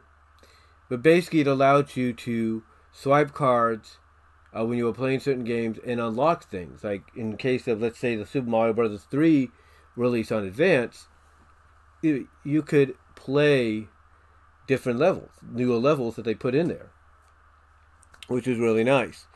So, yeah, they only have like a couple of titles out right now, as you noticed, and I'm pretty sure you've heard of currently, but there are more planned for future release. They do have others down the pipeline. And it does sound like they're only going to be focusing mainly on pure Nintendo titles or licensed titles and all that. They might throw in a few third-party games here and there after they've worked out a few kinks. But yeah, I'm really happy about this because again, we got to remember, this thing wouldn't be possible if it wasn't for the Game Boy. I mean, this thing is part console, home console, part portable console. And again, if it wasn't for the Game Boy, we wouldn't be talking about it. As a matter of fact, I don't know if I have it with me or not. I don't think I do. It's here somewhere. I know I have my game. I have my Game Boy Advance somewhere. I just don't know where I put it. It's here somewhere, though. It is here somewhere. And there go my box. I gotta fix that. Hold on. There go my books. On my music stand. Gotta fix that. Here we go. Anyway though, yeah, like I said, I do have a Game Boy Advance. It's somewhere. I think I have it put away somewhere. I just gotta find it. Um, but yeah, the thing is, but yeah, like I said, it's great to know that they're doing this because I think they realize that if they really want to show that the Switch is an all-in-one system, then why not take it to that next level? I mean, you're already incorporating some, N64 games, if you will. So it's only natural to take it, take it up into the next direction and bring in games that really, show off the portability of Switch by basically honoring how it all began. So, yeah, I cannot wait to download this and renew my online subscription so I can actually play some of these games again. On a more crystallified screen. But yeah, I'm looking forward to it, and let me know what your guys' thoughts are. What are your thoughts on Nintendo Switch bringing in Game Boy and Game Boy Advance? And do you think DS and do you think DS and 3DS are just around the corner as well? Because again, if they want to really emphasize that this is an all-in-one system, then the next obvious steps, portable-wise, would be DS and 3DS, and then of course, I would assume GameCube, GameCube and Wii. Those are the next ones, but it's going to take time for those. But I guarantee you, over time, we're going to probably get there. But let me know what your guys' thoughts are. Let me know what your thoughts are on, the Switch. Bringing all this, to it and all that. Let me know what your thoughts are. Love to hear your opinions on each and every one of those as we speak, because again, it'll be worth, in my opinion, just having the ability to bring that on the go and actually play games on the go like we used to, the classic ones, in a very nostalgic kind of way. Now, with that said, as we approach 77 and a half minutes here, which is an hour and 17, let's talk about our next topic, number 3, HBO Max and Discovery Plus to remain separate streaming services. Now, what that means, basically, according to the various reports, HBO Max, Warner Brothers Discovery, we'll start off that. Warner Brothers Discovery originally was planning on merging both HBO Max and Discovery into one streaming service. But I think after figuring out, oh, wait a minute, consumers are not going to want to pay a certain, price that's a lot higher than what they're doing right now, maybe it's better to backtrack. Now, does that mean some Discovery programming is not going to find its way onto Max? Not necessarily. Not necessarily, because long story short, yes, they are being kept separate entities for right now, but that does not mean HBO Max will not have several Discovery Plus series incorporated over to their service. Because the way I look at it is Discovery Plus might be the home of, the content that's new and original, but HBO Max will house it maybe like a month or two, or maybe a day later after it premieres, or maybe a week later after it premieres. So that way you have not one but two, possible areas to watch it in. But again, I think the real reason is because they realize not everybody's going to want to pay, one major price. And I also think they haven't really, and this is just my opinion, I think for all the talking that they did, I don't think they were able to figure out, the best, I guess you could say, strategic layout, menu-wise for the service. Because you already have HBO Max, like on the left side here, you already have a section of, here's Studio Ghibli, here's Cartoon Network, here's DC, here's Looney Tunes, and here's WB stuff and all that. You have all that already listed, if you will, on the side, already categorized. So to add in additional stuff would make it a little less confusing. So I think one of the things that probably made them change their minds, in my opinion, is the fact that it might have been too I guess you could say, confusing for anybody to try to, what's the word I'm looking for? Try to navigate. There we go. I think it became too confusing for anybody to try to navigate. So, yeah, in my opinion, if I'm Warner Brothers Discovery, yeah, maybe I stick to keeping it the way it is now, as you're planning to do. And if you want to over time, incorporate, programming from Discovery Plus to HBO Max, over time. But here's the thing: if the viewership numbers for it on Max are not good, then you could just send it back to Discovery Plus. I'm just saying. But yeah, I think again one of the main reasons I think I've heard is nobody wants to pay a higher price for this combined service. But I also think that it's a little bit too cumbersome for them to try to strategically come up with a menu layout that'll be easier to access. Because again, you have Discovery and all its channels, or sectional channels on their service, and you have HBO Max with its category, and it's like, what's an easier idea? Like, what's a better, scenario and outlook in the long run? What's a better scenario and outlook in the long run to work with? And I think the most obvious is basically keeping it, as it is. Don't really fix anything. Don't really, attempt to change things out just yet. And if you still want to do that, take your time with it. Just because you might plan it out and announce it, a year ahead, doesn't mean within that next year or so you're going to be able to come up with a good idea. Sometimes it takes a lot longer. And if you need to bring in people to help you categorize, how you're going to, sort things out in an organized way for a menu layout that will be easy to navigate, not just for you, but for the consumers. If you need to take your time in doing that and bringing other people in to do it, then do it. Then do that. That's a lot easier. It's a lot easier direction to go in over time, in my opinion. Because if you go and just straight out make it happen, it's going to, even though it might work, it's going to throw people off because they're so used to things being a certain way. That's just my opinion. But yeah, right now they're being kept separate because I think of cost measuring. The price might be too much. Might cause them to lose subscribers on both fronts.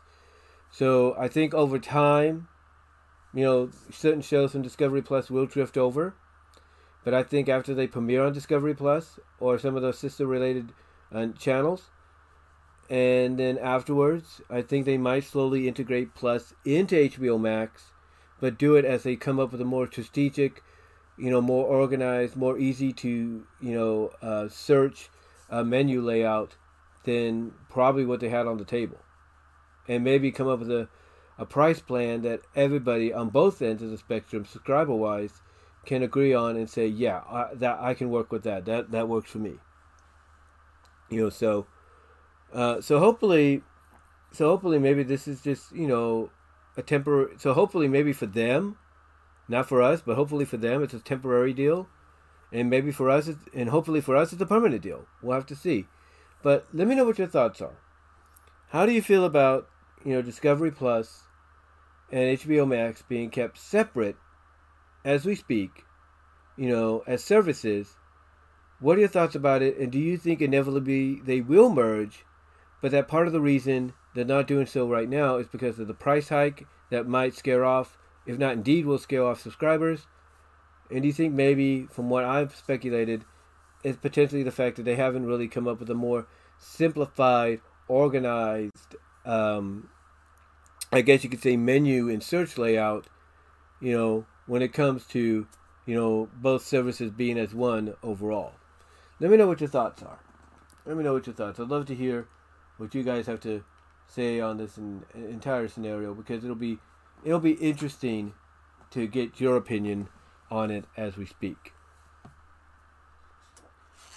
And guys, remember to hit the subscribe button and the like button to get this up, as well as to know when more videos are coming your way. Also support me at Venmo at Brian-Warmer-2, Cash App at BWRoses98.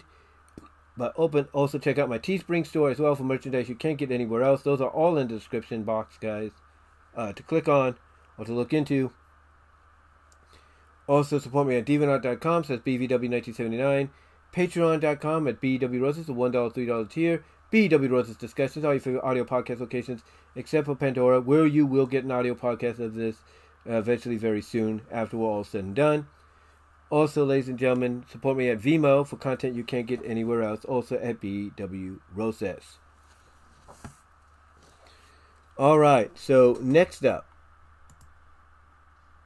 here, we have number 4. Winnie the Pooh, Blood and Honey director, plans to create low-budget, twisted, quote-unquote, twisted, childhood horror universe with Bambi, Peter Pan, and more. That's right. It looks like the ink came off just a little bit here. But, yeah. The people behind Winnie the Pooh, Blood and Honey, which comes out next week, from what I understand, here in the States. It's already come out in Mexico, and it's become a huge box office success there. Winnie the Pooh, Blood and Honey is coming out next week. And originally, as we all know, it was supposed to be just like a limited theatrical run and then put onto streaming, whatever. But it got so much publicity for the fact that it's Winnie the freaking Pooh, Piglet, and Winnie the freaking Pooh and Piglet going after Christopher Robin and his friends. Trying to kill them. And it got so much publicity that it was pretty much agreed upon, yeah, let's make this theatrical. And already in parts of the world like Mexico, and that's my mom, hold on for a sec. I told you that was going to happen.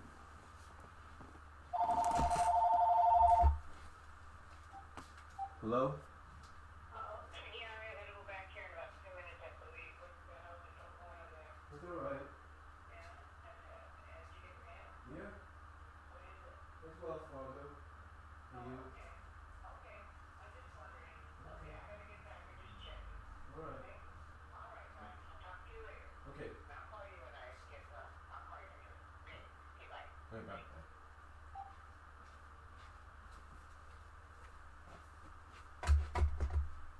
Told you that was going to happen. Do I call him or do I call him? That's why I was kind of like, you might have noticed, like I was looking over here, looking at the time a little bit. Yeah, I told you that was going to happen. And it did. It did. But anyway, like I said, originally, Winnie the Pooh, Blood and Honey was supposed to, just be low budget, limited release in theaters and all that. And then maybe direct to VOD. But it got so much publicity, it was like, pretty much decided to put it out on, out in the theaters. And already, as I mentioned, in Mexico, it has become a huge box office hit. And I think the reason it's getting so much publicity, even though it's a low-budget horror film, is due to the fact that it's Winnie the freaking Pooh, Winnie the freaking Pooh, and Piglet going after Christopher Robin and his friends. And the reason this is happening is because last year, that's right, you heard me, last year, Winnie the Pooh, the early works of Winnie the Pooh, went into public domain. What that meant is that anybody, and I mean anybody, could get their hands on Winnie the Pooh and basically do what they wanted with it, at least as far as the early works are concerned. And that's what they're doing. That's what this director of the Blood and Honey is doing. And now, since he notices the publicity it's getting, he's not going to stop. Because now he's focusing on Bambi. And Bambi, I think, is going to be like a machine. Like, I don't know what it's going to be. Like a reanimated deer corpse that's a machine now going after people. He's going to do it with Peter Pan. How that works, I do not know. I mean, I do know the original Peter Pan is a little darker than what we've seen. So you gotta wonder, like, how twisted can he go with this? And then he's also thinking of doing other stories. Now here's the thing. Here's what's interesting too. Disney's been I don't know if you guys know about this. Disney's been releasing these twisted tales based on their adaptations of these fairy tales. Like Cinderella, they've been doing one of Beauty and the Beast. I think Snow White's got one. They're doing some of these. They're more like a twisted take of what ifs, if you will. What ifs. Or, what happens if the roles were reversed or something like that. Or this occurred or that occurred. This twisted takes, So, Disney obviously, I don't know if they've had these books in the works for a while. They probably have. But I'm pretty sure, even though they were reluctant about it at first, probably saw what was going on here and said, hey, let's make our own twisted versions of these stories, but make them more lighthearted twisted, if you will. More of a more Disney-fied twisted, if you will. But yeah, the director, though, he's planning to do a whole horror universe, low-budget horror universe with these characters. Bambi, Peter Pan, and who knows who else. And obviously, these are going to be more twisted than what Disney's presenting in those books. And that's a fact. It's going to be more twisted than what Disney's presenting in those books. Period. But, yeah, basically, he plans to do more. And we know there's a lot more stories in the public domain as we speak that he could work with. I mean, Bambi and Peter Pan have already been announced. To take place after, Winnie the Pooh. But then who's next? Who's next? I'll tell you who I think he's going to go after next. Pinocchio. Yeah. Think about it. We just had a whole year's worth of Pinocchio material. From the Disney remake to the Pauly Shore one to the Del Toro one. We've had a whole slew of, Pinocchio material. And Del Toro's was the darkest out of them all. But can you imagine if this director gets his hands on Pinocchio, which I think he's going to, and turns it into a twisted horror film to be part of his horror universe, low budget horror universe based on childhood stories. Can you imagine how twisted and horrific that would be? That, my friends, would be crazy. Just crazy. And I don't think any of us would deny, how dark that could get. But there are other stories too. Like, for example, Little Mermaid. What if he wants to do one on Little Mermaid? What if he wants to do one on Cinderella? Sleeping Beauty. I mean, here's what's interesting. I remember this from when I was a kid. And I don't know why they read this to us. I guess it's to educators or something. But I remember, I think it was like around the third or fourth grade, fifth grade. They were reading us a story. Now you might say fifth grade. You guys are sitting down around, listening to a story? Well, like I said, it was around the third, fourth, fifth grade. It was around that time frame. But I remember in that time frame, one of my teachers, I think her name was, I don't know, it was Miss French. I think it was Miss French. I think it was. She would teach us Spanish. She was bilingual. So part of our lessons was we would learn Spanish. Like we would learn, like when we would learn about numbers, we already knew our numbers, or at least most of them that we could. She would also teach us the Spanish equivalent of it, like uno. Diez. Like uno, dos, tres, cuatro, cinco, seis, siete, ocho, nueve, diez. Like diez, being 10. Or the Spanish words for the months, for the months of the year and stuff like that. She would teach us those things. She was a great teacher. Great teacher. But she was also very fun loving. She liked to have fun with us. And one of the things she would do is sit us down in a carpet area, if you will. Yes, second grade classes had those. And we would listen to a story. And she would read us a story.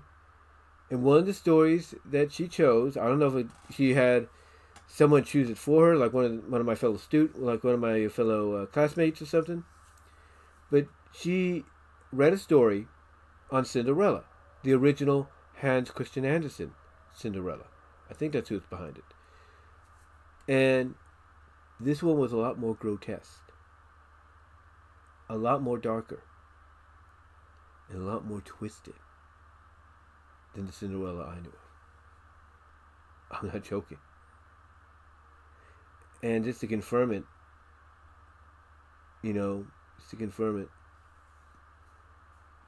I think I asked told my parents, and they said, yeah. They said it is darker, than what I saw, as a kid. But yeah, imagine him getting his hands on Cinderella. I mean, the possibilities with all these public domain fairy tales, childhood fairy tales, it's unlimited to this guy. And if he's going to continue this with Bambi and Peter Pan and who knows who else, Pinocchio, Sleeping Beauty, Snow White, Cinderella, Jungle Book.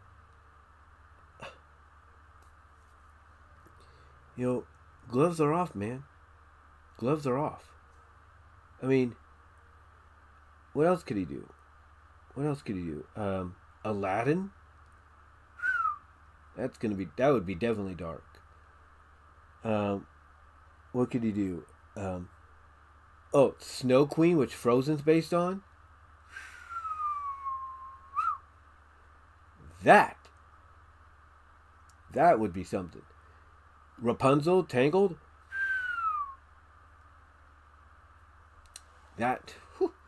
Again, just thinking about it, man. Just thinking about it. I mean, the possibilities are endless for him to go crazy. And doing it low budget wise means he can hammer these things out like that. Just like boom. Next year, Bambi's coming out.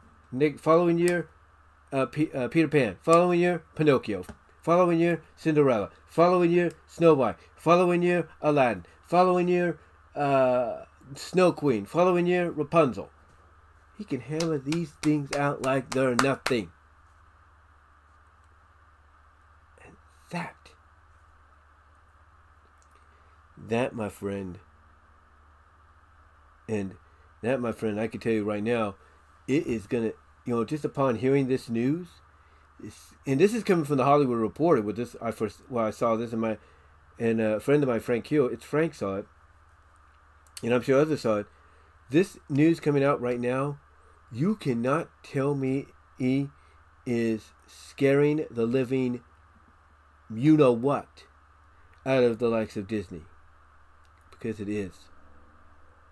Because Disney makes money off these characters. They're Disney-fied versions of these characters, but there's still that connection. So you cannot tell me it is not scaring the daylights out of them. Just thinking about what could happen here. Because anything is possible now. Anything is on the table now. Period. I mean, what other... Hercules? That could be something. Tarzan? Everything's just on the table now. It is. And if I'm Disney, if I'm Disney and I financially get back on my feet, you know what I do? I purchase the damn rights to these stories. I go to the Hans Christian Andersen family. I go to the people that own these other titles, the families and all that, and say, hey, and I go to them, meet with them, ask them straight up, how much do you want? That's what I would do. I would ask the Hans Christian Andersen descendants, how much do you want? I'd ask the people behind the other stories that are descendants to the original authors and all that, how much do you want? That way, not only would I be able to hopefully purchase the rights to these stories, if you will, that they still have in possession, but I'd be able to keep these kind of things from happening. Now you might say, well, they don't own them anymore. They don't own them. Technically they don't, but they do own part of it. They do own parts of them. And again, if I'm Disney and I financially get them back on my feet, I go to them and say, how much, to get the rest of that stuff off your back. All those other stories that are yet public domain off your back. And then I go to public domain.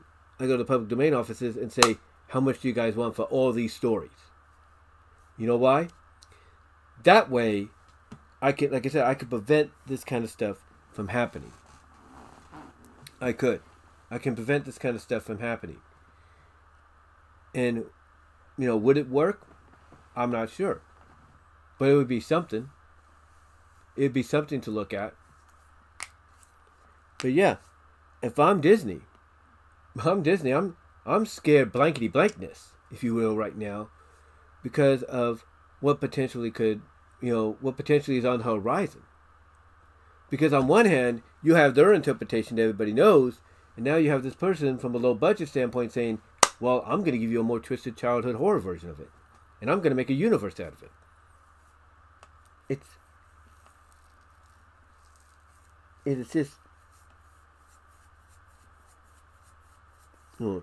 It's just crazy to think. It's just crazy to think. I mean, Winnie the Pooh and Blood and Honey is the reason this is all happening.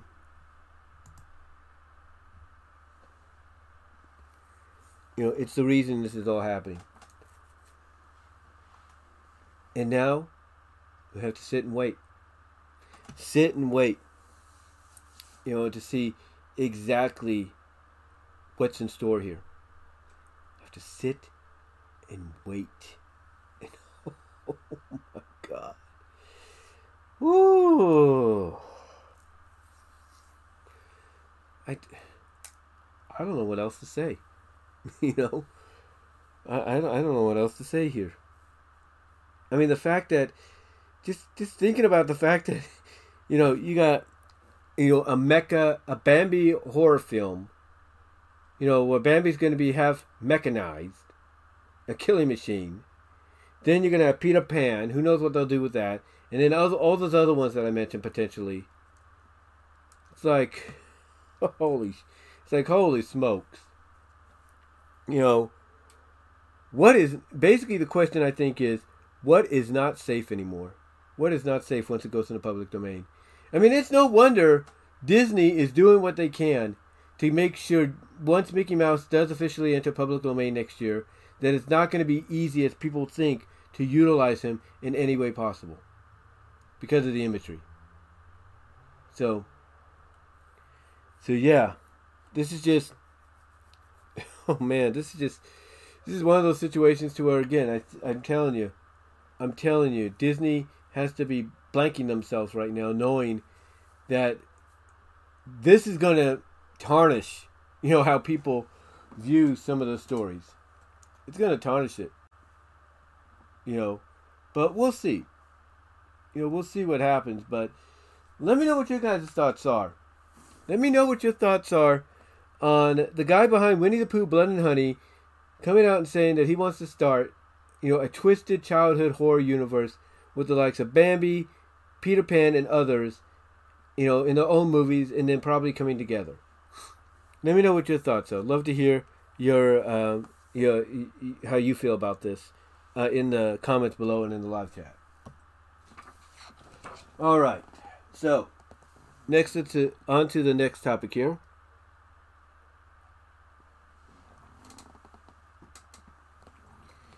And on to the next topic, and that is at an hour and 44 minutes, and 44 and a half minutes, movies being released in 2 to 3 parts to tell the whole story. Is the new norm? I should put it that, but I'll probably fix that later. But yeah, movies being released in 2 to 3 parts. Movies being released in 2 to 3 parts to tell the whole story, is that the new norm? And what I mean by that is today we got the first trailer for part 1, you heard me, part 1 of the Justice League crossing over with RWBY. I don't even know what the name of that is. But it's a very popular franchise, anime, game, whatever.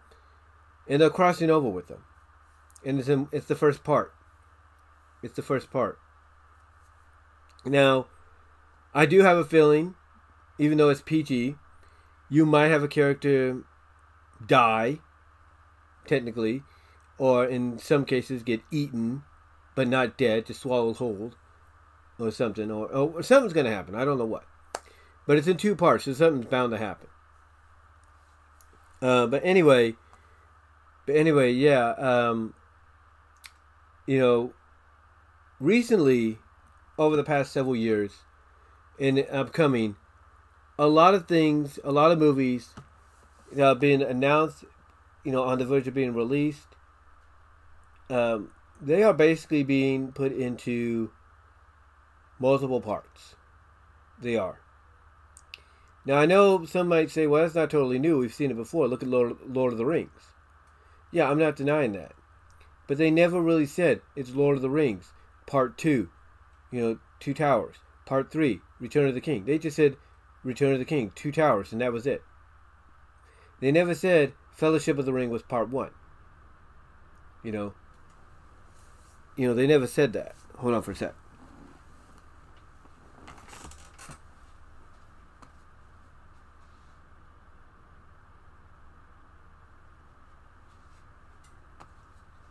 Heater went on. I have the windows open, so I don't want to waste that. But like I said, they never straight out said that they were parts. They were based on books. They were based on the book series. That were continuing after the other. They never put in part. But now we're starting to see that. And I think the reason we're seeing that, and that's kind of becoming like the new norm, not just for direct-to-video movies, but theatrical movies, is because you can only tell a story. You can only tell so much story within the span of 2 to 3 hours, or whatever you're limited to. You only can tell so much of a story within the span of 2 to 3, maybe 4 hours at most, and that's it. And you want to tell more. You want to tell more of that story. You got more to go and everything. So what do? You come up with the idea of basically saying, the first movie that we're doing is going to be part 1, and then we're also going to, the following year, release part 2. And at the same time, behind the scenes wise, you're going to film both at the same time. So that way you have that exact release date the way you want. And that's kind of what you're getting here. It's kind of what you're getting here with, like I said, this Justice League crossing over with RWBY. Rebuy, I think, or whatever. That's what you're getting. And like I said, it's not the first time. It's not. Sometimes, movies will do that. They will do it. There's no doubt. Speaking of, DC direct-to-video movies, we know that basically, The Dark Knight Returns was a 2-parter. We know that the new 52 revision Death of Superman movie was 2 parts. We know that. But they never came out and said, the new 52 revision of Death of Superman was 2 parts. They never said it's part 1, Death of Superman, part 2, Reign of Superman. No, they just said, Reign of Superman's coming afterwards, but they did basically say it's a continuation. They never actually said it was 2 parts. The same with Avengers, Infinity War, and Endgame. You knew it was in 2 parts. Originally, they said it was going to be Avengers, Infinity War, part 1, and then part 2, before they changed part 2 to Endgame. But, again, even with that, even when they first announced that, it was a surprise because it was the first time, and I think a long time, that any movies had ever been given the title of Part 1, Part 2, as if they were a miniseries. But yet, here we are. And again, they did change it so that way, so that way it felt more definitive. Because if they would have kept Infinity War Part 2 as it was, people would go into it thinking, oh, we're going to get a Part 3. They wanted to make sure that this major portion of the phase was it. This was the end. And that's what we got. When they changed the name of the title to Endgame. But the thing is, like I said, you've been noticing a lot of movies, coming out, with the title of Part 1, Part 2, and so on. You've been seeing that. Mission Impossible's got Dead Reckoning coming out this year, Part 1, and then Part 2 next year. You might say to yourself, well, why don't they just rename Dead Reckoning Part 2 as, Final Mission or something like that? It's because of the fact that, the Dead Reckoning story is not the end. It's not the end. But it's a big enough story to where it has to encompass, 2 full-length, 2-hour-plus movies. It's that big of a script, that big of a story. And by doing it this way, you ensure that with whatever ending it's going to have, you're bringing the audience back for that second one. Same with Dune. Dune Part 1, ended the way it did, and it's bringing people back to the theater this year. Because they want to know how that's going to end, what the next chapter is, what the next step is, what the conclusion is, and stuff like that. So to see, a lot of movies going this route, like I said, with a direct-to-video or theatrical, it's mainly because of the fact that the story of the movie basically is way, way too big to be contained within one feature. And it's one of those stories to where the people behind it want to get everything in there. They want to get everybody an opportunity to shine and everything, in their scenes. They want to make sure that you don't miss a beat, that nothing's cut away. That's why, you have, Spider-Man Across the Spider-Verse part, being dubbed Part 1. Because of the fact that, it's got a lot going on with it. And Part 2, if that comes out next year or 2 years after, probably next year, is going to conclude that. And the reason, it's being dubbed this way is because, again, it's too big of a story to be contained within the span of 2 hours or an hour and 40 minutes. They need more time, to really, showcase not just the bajillion Spider-Men that Miles and Gwen are going to encounter, but also, give it enough time to expand as to what is going on here, what the significance of it is. So that is why basically you are getting, Across the Spider-Verse dubbed as number 1, Part 1. And that next year, unless they change the name, it's going to be Across the Spider-Verse Part 2. But there is rumor that Across the Spider-Verse Part 2 will be subtitled Beyond the Spider-Verse. But, that's something we'll have to sit back and wait and see what they do.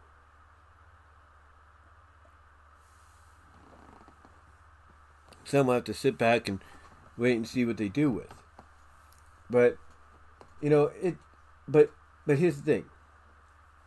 Like I said, it's, it seems that this is becoming a new norm.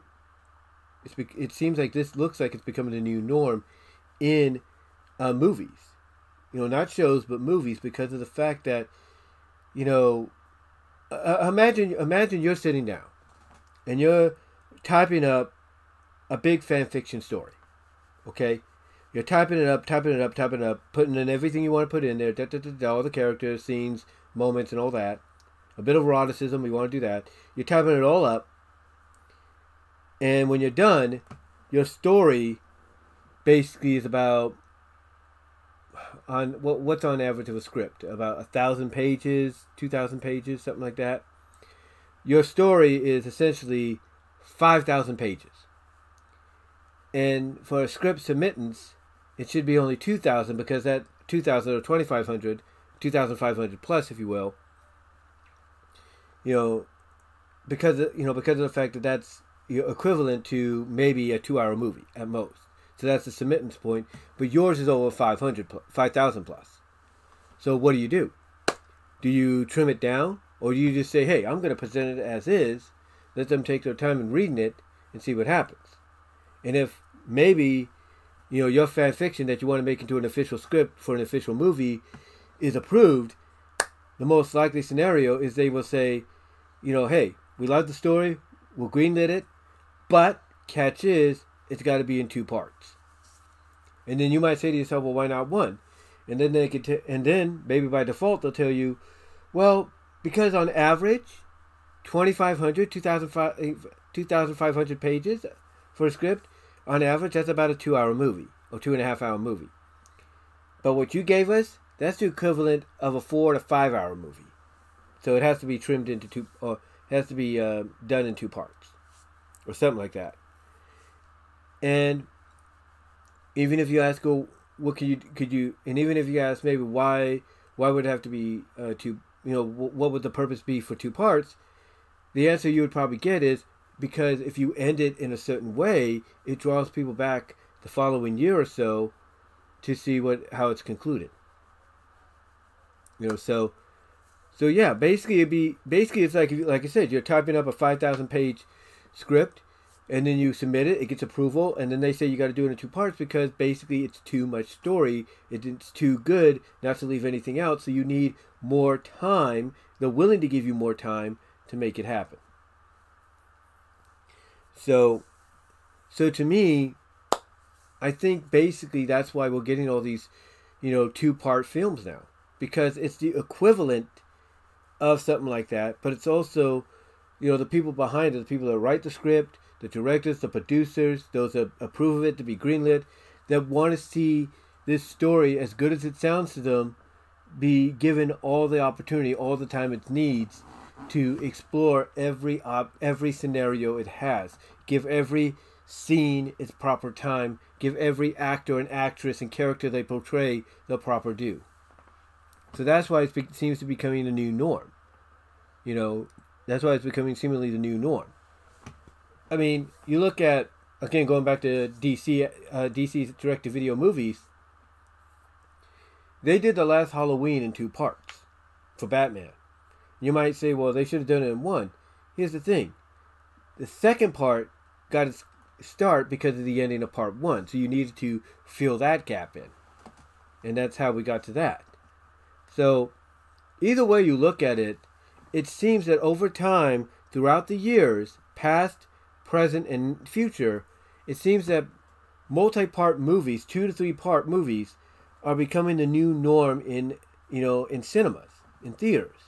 Because what they do basically is they use that, like I said, to draw in that audience, the following year, depending on how you end the first movie or the second movie. So basically that's why. So that's basically why essentially you have these movies happening the way they do. I mean, if you want to look at television, and hello to Cream the Rabbit fan, nice to see you in the live chat. Thank you for tuning in. But getting back to what I was saying, when you look at something like, let's say, television, you want to bring that up to a comparison. Ironically, a fan of Sonic is in the building right now. I could go back to Sonic Sat.am, and I could look at the ending of Doomsday Project. And originally, that cliffhanger ending, was supposed to lead us into a 3rd season. That was essentially the equivalent of Sonic the Hedgehog, Sonic Sat.am Part 2, which was Season 2 was, leading us into Part 3, which Season 3 would have been with that ending. That's what it was the equivalent of, essentially. The thing I'm getting at, ladies and gentlemen, is, this is something that, has been done before, but is really starting to pick up more steam now because I think with, technology as advanced as it is now, with, you know, financially, some movie studios being able to, make it happen, you know, and we have a new generation of writers and, producers and directors out there. We're able to finally get things the way they were meant to be originally.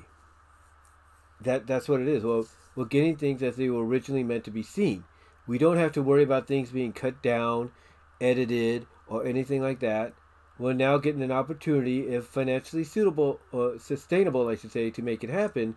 We're finally getting an opportunity, even through multiple parts, to see these stories play out as they're meant to be, and that's a fact.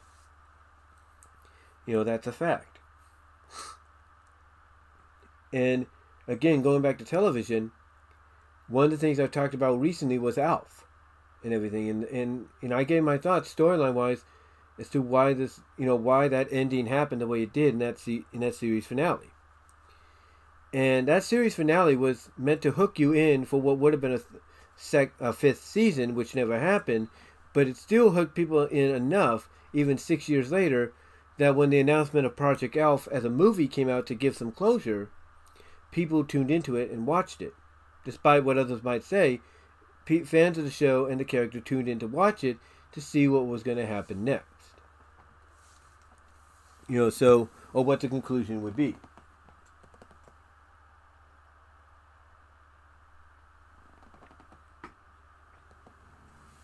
The point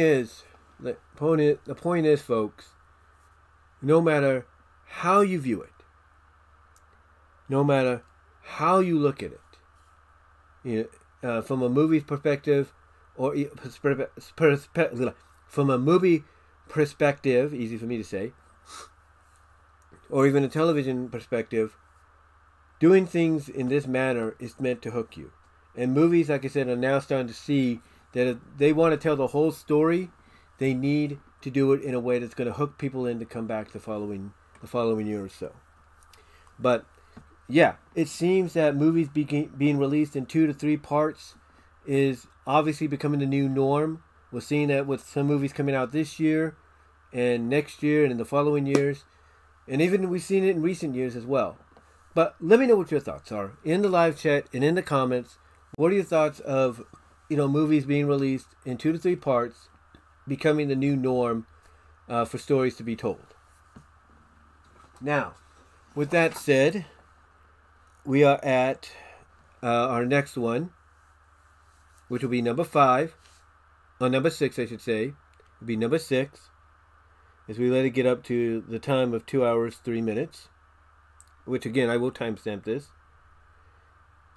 Next one here, AEW, All Elite Wrestling, having issues with AAA, thanks in part because of WWE. Yeah, it seems that AAA and AEW are not seeing eye to eye right now. And AAA and AEW have had a partnership since All Elite Wrestling began. Just like All Elite Wrestling has had a partnership with New Japan, Dragon Gate, and a few other promotions internationally and in country. They've had a partnership. And the partnerships always work out for the best, sometimes for the worst, but mostly for the best. However, ladies and gentlemen, it seems that, things are kind of rocky right now with AAA and All Elite Wrestling, to the point that AAA is not even going to consider putting any more championships on AEW talent, due to the fact that, there could be some commitment, interference. Like, for example, Ty Mello and Sammy Guevara were meant to defend the AAA mixed tag titles at an event. And it was at the same time, same day or same week or something like that, that AEW Dynamite was happening, that they were booked on. I think it was the same night they were booked on for Dynamite. And Ty Mello and Sammy decided they wanted to work with Dynamite. They wanted to work Dynamite more so than they wanted to work AAA. So AAA had to strip over the belts because they wouldn't commit, and also there were other issues as well, behind the scenes and stuff. So they said, we're going to strip you of the belts, give them to somebody else, because obviously you can't be trusted to make the right decision and come to defend these titles. So yeah, that was the first. That was obviously the first. Kind of like, I guess you could say, rockiness that began between both companies. But then recently, Dragon Lee and his brother Draglisto, I believe, won the AAA World Tag Team titles. And here's the thing, after they won the AAA Tag Team titles, Dragon Lee and Draglisto, Dragon Lee got on the mic and announced that he had signed with WWE and their NXT under their NXT brand. Yeah, he had signed with WWE moments after he won the titles from a former WWE tag team who held the tag team titles in WWE, all three of them, Raw, SmackDown, and NXT, FTR, when they were known as the Revival. Yeah. They beat them. WWE showed footage of it, or basically had footage ready of it, to send to ESPN and stuff, as well, along with Dragon Lee's announcement. And this did not sit well, obviously, with AAA. Because even though apparently Tony Khan was cool with it, I don't think AAA was cool with it. Or something like that. One of the two. But yeah. Oh, no. Wait a minute. No, it was AAA, actually. Now that I think about it, it was AAA that was cool with it. Tony Khan wasn't.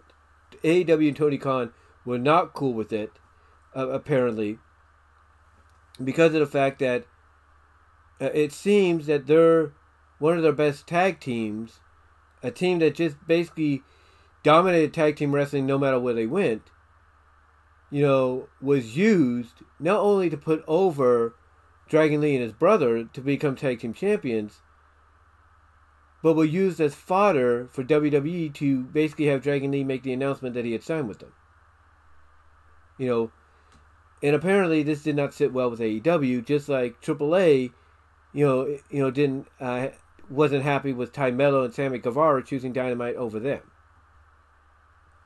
So yeah, obviously there are some situations going not so pleasantly and peacefully between both companies, and it all stems, and basically the last thing the last thing it stems from is the whole Dragon Lee and his brother becoming tag team champions over FTR, and then Dragon Lee announcing on that same night, moments later, that he had signed with WWE, and WWE had footage and everything set and ready to go to show ESPN. And I do apologize for any lag. It seems that YouTube is not getting enough video, if you will. I don't know why that is. I do apologize. Let me check over here. Yeah, it appears it's not doing so well. So I do apologize for any lag. But yeah, basically AEW and AAA are on very thin ice right now with each other because of two separate situations, that have occurred. Now, obviously both sides, mostly AAA, are hoping to smooth things out because they want to get Kenny Omega in the ring with their AAA Mega Champion Vicano, El Del Vicano, as well as they want to try to also get Kota Ibushi to come over and fight El Vicano as well for the AAA Mega Championship, which is the world title. But yeah, right now it doesn't seem like things are very pleasant anymore between the two sides, or at least business wise the trust that was there is kind of wearing thin, and it's in desperate need for repair. So yeah, that's basically what's going on there. As I check something here, guys. AAA Mega Championship, which is the world title. It seems everything's alright. Right now, it doesn't seem like... Yeah, everything seems okay. I don't know what's going on here. Maybe it's YouTube or something like that. I don't know. But like I said, they are... they basically... the trust is wearing kind of thin right now. Hopefully, both sides can repair it and work something out. And now basically things are back to normal again with the YouTube, back to excellent condition. I'm assuming somebody else got on the internet wherever they are, and that's caused the interference. But anyway, like I said, yeah, the relationship between both sides is not doing so well as we speak. So one can only imagine how much, I guess you could say, what's the word I'm looking for? How much humble pie both sides are gonna have to swallow so they can maintain this relationship. Because if it's on thin ice right now, I guarantee you, Conan, who's a head person there in AAA, is not going to hesitate to say, you know what, screw AEW. I'd rather deal with WWE, and he would do it despite his differences about WWE or how he feels about them. He'd rather work with them over AEW if things don't smooth out.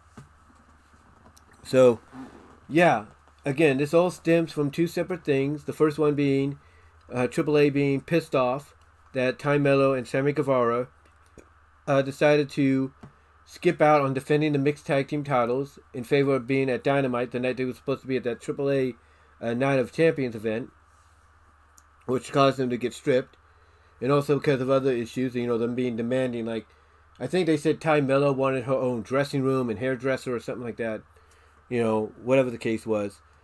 But yeah, basically, that was the first thing that caused some tumultuous quakes between the two, minor quakes. But then you have the whole thing with Dragon Lee and, what happened there, especially at the biggest event, AAA's biggest event, which was Triple Mania, which was, I think, the part two of it. And that didn't sit well with AEW and Tony Khan. So yeah, obviously there's some rocky roadness with both sides right now and everything, and hopefully it'll get repaired so they could do business together. I mean, I know they would hate for AAA to miss out on Forbidden Door 2 if they can make that happen. But we'll have to see what takes place in the future behind the scenes, because again, Conan, to me, my personal opinion, is the kind of guy that if AEW doesn't want to work things out, smooth things out, he'll be willing to work with WWE. He'll look past his differences with them and say, they're the better choice. I'd rather end my partnership with AEW and work for WWE instead. He would do it. He would do it, in my opinion. But we'll have to see what the next couple of months, couple of days, weeks lead towards. I'll have to look at that. Anyway, though, with that said, on to our next topic.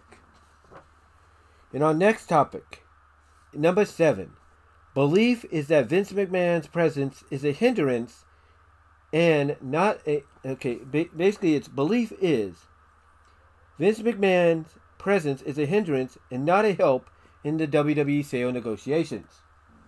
Now, we've talked about this many times before. I've talked about it before work on several occasions. But it seems that Vince McMahon, ever since he came back, bullied his way back in, if you will, cooed his way back in, whatever you want to call it, bribed his way, edged his way, whatever you want to call it. Basically, a lot of people would say bullied his way, manipulated his way back in. It seems that ever since he's been back, not only has he had lawsuit after lawsuit after lawsuit after lawsuit heading his way by various shareholders, including the more recent one asking for documentation of the agreement that everybody on the board at that time, when he was gone, basically believed and felt, which included his son-in-law and daughter and Nick Khan, that he was not fit to be back. They didn't want him back. Now you have various, outlets reporting that all the potential buyers for towards WWE, all the potential buyers, with a few exceptions, do not want to buy the company. They do not want to have anything to do with the company because of Vince McMahon. And why do they not want anything to do with the company because of Vince McMahon? Because, as everybody has pointed out in the lawsuits, a lot of analysis here in the wrestling business that have channels here on YouTube, podcasts at places like Spotify, or even just articles and blogs, all of them have pretty much said the same thing. That they could see what Vince is truly trying to do, what he's trying to accomplish, and that is why sales are not potentially going to happen as soon as, let's say, Nick Khan believes they will. Because Vince McMahon does not want to open it up his eyes and realize, oh, I guess me being here is a problem. Oh, well, I'll go back home to Connecticut. Bye. Do-do-do-do-do-do. You know, he's not seeing it that way. He's not viewing it from that perspective.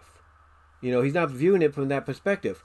Now, Dave Meltzer, you know, this was just his opinion when he met, because he's the one that brought it up. Dave Meltzer basically said that the reason is, the other reason that kind of, you know, is kind of a hindrance, if you will, is the fact that he is the primary beneficiary. So him being there, in a way, is essential to, in a sense, to a sale. It is essential to a sale of the company.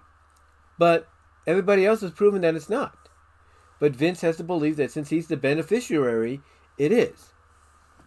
But obviously he's not realizing that him being there is hurting that process. It's hurting the process for them to, you know, sell the company to somebody, you know, to somebody else. I mean, when you have one of the people on this doing the CNBC interview with Nick Khan saying, yeah, I don't think Comcast, NBC Universal is interested in buying the company.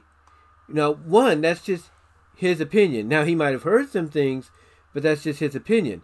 Others have pretty much said otherwise, that, yeah, Comcast is interested, but the reason they believe this guy during the interview with Nick Khan would say that is because of the fact that he realizes, along with the NBC family, the Comcast family, that Vince McMahon is the issue. Like Comcast basically saying, hey, we want WWE because we have the WWE network on Peacock, but we don't want Vince McMahon, and we know why he's here.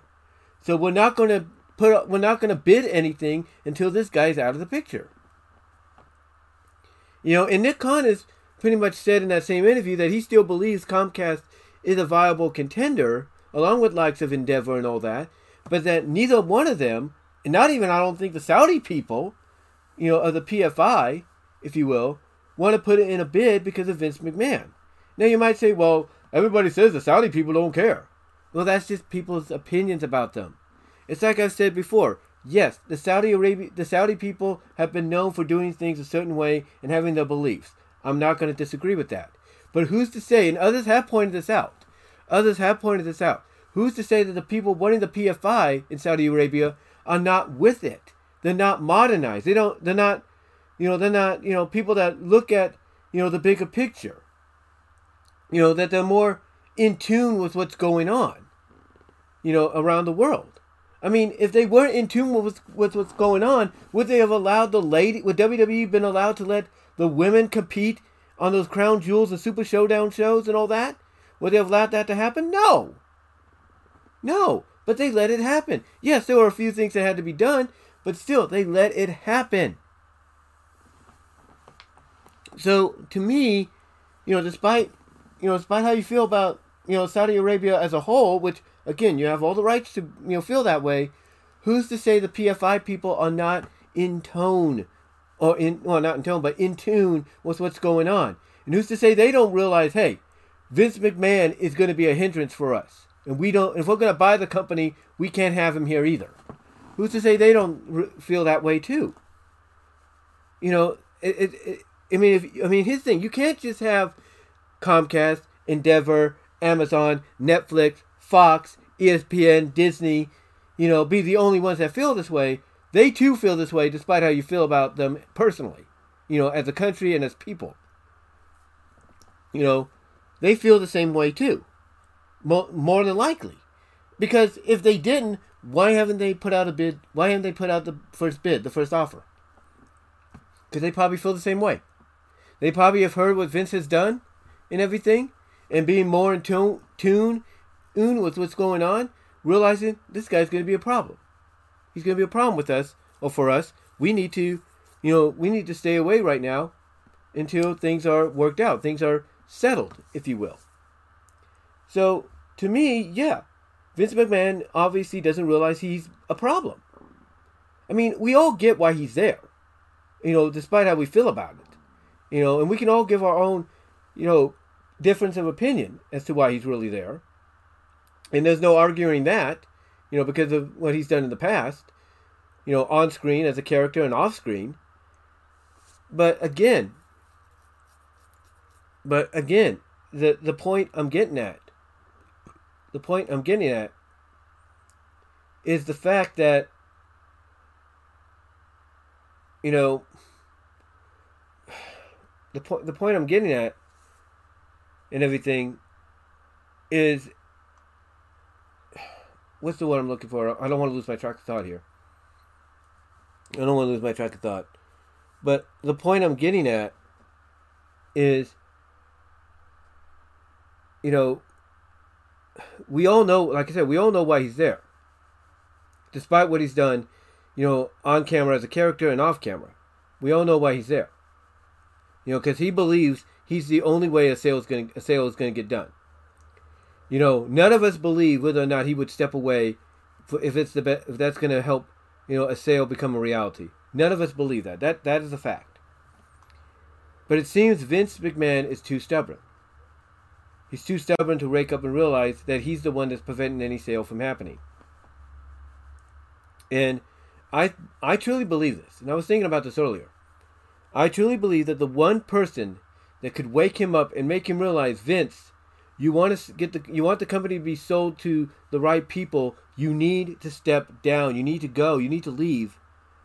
I think the only person that's going to probably wake him up is his wife, Linda McMahon. Because Linda McMahon still has stake in that company too, believe it or not. And she's his wife. And hopefully she can, I wouldn't say she could, but hopefully she can talk some sense into him.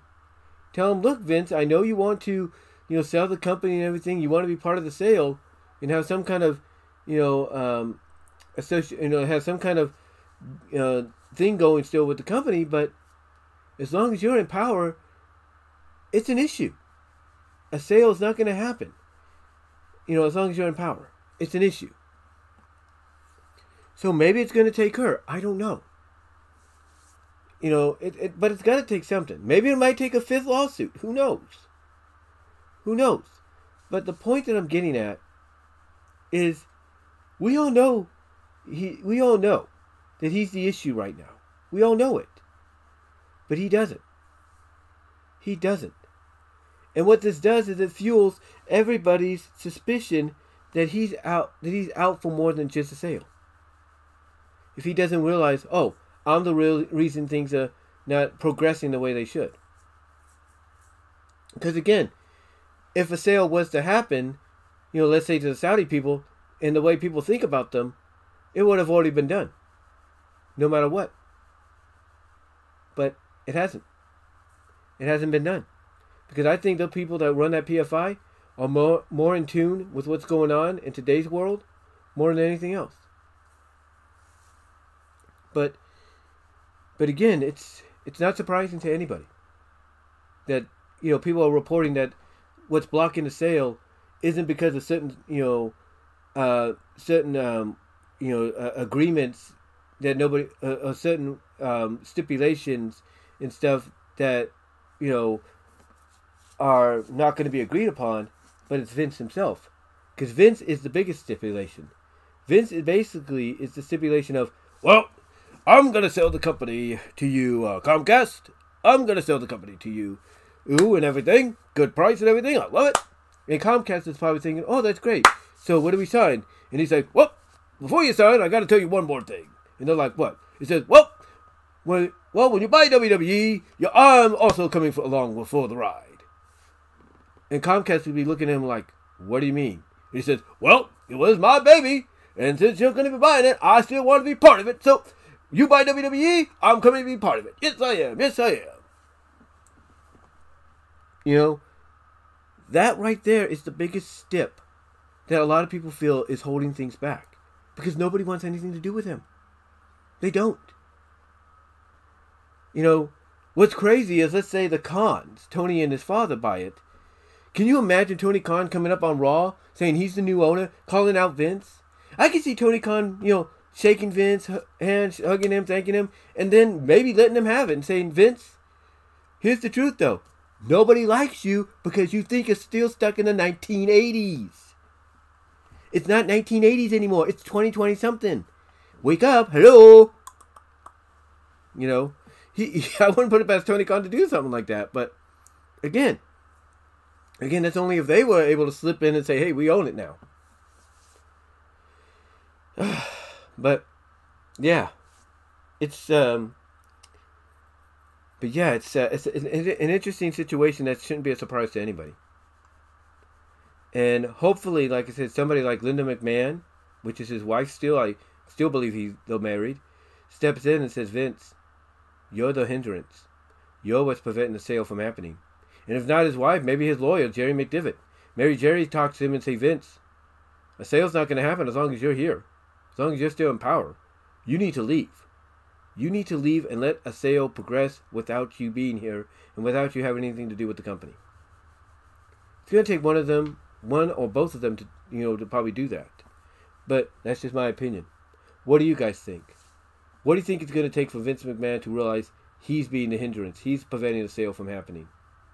Let me know in the live chat, in the comments below. All right. So next up, as I check something here. Okay. Next up here, our last topic. Velma Season 1 ends, but will Season 2, despite being greenlit, actually happen?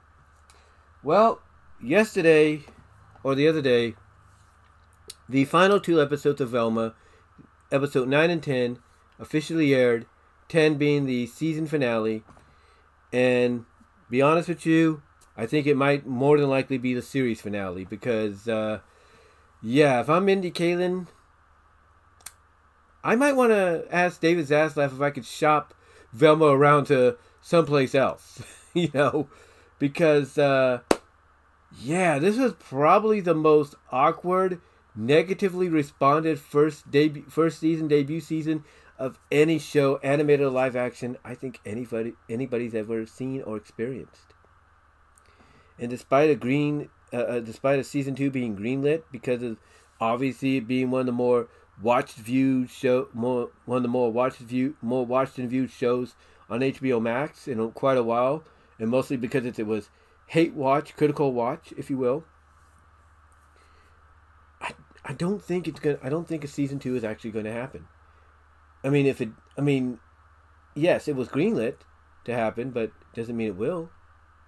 And we know that David Zaslav and his crew are known to, put the axe down on projects before they even get a chance to get going. Look at Batgirl, for goodness sakes. Do you think he's going to want to risk it with a season 2 of Velma? I don't think he would. But then again, he could allow Mindy to shop season 2 of Velma around to another streaming service. But even they may not want nothing to do with it because of the negative reputation it got. So yeah, I don't know if it will actually happen. If it does, it'll be just like I said before. I think Mindy Kaling might get replaced. I think they will allow season 2 to happen, but they're going to replace Mindy Kaling as Velma. They're going to replace her. They're going to replace everybody else, voice wise. And maybe they're going to start season 2 by saying, "Oh, by the way, this is the real Velma," and she was just writing it in her memoir of how she saw it happen, how she felt it should have gone. Basically, reveal maybe it was all fiction, and this is how she would have viewed it or seen it, had she been put in a different position or something like that. I don't know. But yeah, I honestly I just do not think Velma is going to season 2 is honestly going to happen. And if it does, I don't think it'll happen for some time. Yes, animation takes a while to do, but especially 2D. But I don't think it's going to happen. I don't. At least in this incarnation. Because I believe what's going to... I believe what's going to happen is if it does occur, season 2 is going to open up with us, seeing Velma, probably seeing the ending of season one and then coming up and seeing, Velma behind a computer just typing it up and saying, yeah, end of my story, done. And then we see the rest of the Mystery Inc. gang probably, reading it along with her. Or maybe she passed out copies of it to them. And I could see the reaction being like, Daphne could be like, why did you portray me like this? That's not how I act. And Velma's excuse could be, well, that's kind of how I viewed you at first, so I thought, go with it. Go with it. And then maybe we find out that's not exactly how things went, and she was more shy around Daphne, and she wanted to hang out with Daphne because Daphne was a cool kid. Who knows? Again, that might be what happens, and again, maybe Mindy Kaling doesn't come back for it. Maybe David Zaslav and everybody's like, yeah, we're going to keep Velma, Mindy, but we're not going to keep you because we don't need any more of that negative woke crap or cancel culture crap or SJW crap or whatever that you're using Velma to spiel with. So yeah, I don't. So yeah, will it will it happen? Will it actually happen? And I don't know. Again, I don't know. I don't think HBO Max or Max period is going to want the people behind the service, Kathleen Finch and others, David Zaslav. I don't think they're going to want to deal with another season of this. I don't think they're going to want to. And if they do allow another season to happen, I got a feeling they're going to retcon some crap. They are. They might, like I said, they might retcon it to where it's all been just fan fiction. Just Velma, because remember what Velma said. This is her story the way remember what Velma said in the trailer. Remember what she said. Sorry, I was trying to think that. Sorry if I went, spaced out there. I was trying to think of what I was going to say there. But basically, this is remember what Velma said in the trailer. This is her story, how she remembers it, or this is how she tells it. This is her story, the way she tells it. So who's to say they don't retcon it, and it's just Velma, finishing up what she typed, typing up, a story, typing it up on a computer, and we see that it's all been fictional. It's all been a fake. Or that maybe she handed out copies to her friends, and like I said, they look at her and be like, why did you write me like this? Why did you say it like this? Who's to say they don't do that to kind of retcon things and say, yeah, what happened in season one was all fantasy. It was not real. It was basically, as the trailer described, how Velma saw it, how she described it, how she wants to tell it. So, who's to say they don't do that? Who's to say they don't do that? I mean, we've seen a lot of shows do that with, following seasons. Like the previous season will be, ending this way, and then the following season will begin a different way, and all that, and then you'll find out it was retconned, and maybe they might touch upon the previous season, the continuity there, to kind of bring that full circle. Who's to say they don't do that? Who's to say they don't do that? Because I think they could. But yeah, I mean, Velma coming back for another season, guys. I just don't see season 2, despite being greenlit, happening. And if it does, and I know I'm repeating myself here, I think it's going to be done in a way that retcons what happened in season 1. Maybe it makes it turn out to be nothing more than Velma just writing her own fan fiction on how she would have seen it going, or how she would have done it, and all that. So, and I do apologize. That's a train going by. The dogs, I have the windows open because it's nice out. Dogs are always going to howl because of the train. I do apologize for that. But yeah, I just, and I'm sorry, I do apologize. I think the train conductor does that on purpose because he knows it gets a reaction. And I just do. But anyway, like I said, I don't know whether or not we're going to get whether or not the second season, despite being greenlit, would happen. Because if it happens and they allow the same stuff to happen that happened in season 1, yeah, it's not going to be pretty. I mean, especially with all the behind the scenes information that came out recently of basically, it sounded like the people at HBO Max and Warner Brothers didn't really care about what Mindy did with the Velma series and stuff, or didn't call them out. Yeah, that's not a good look either. So hopefully, upon that revelation, like I said, well, not like I said, but hopefully upon that revelation, people like Kathleen Finch and David Zaslav, they sit down with Mindy and be like, hey, from now on, people are going to keep an eye on how you do season 2. And if you try to do anything similar to season 1, we're cutting you off. Who's to say they don't do that? Who's to say they don't do that? But yeah, will season 2 happen? Maybe, maybe not. I don't know.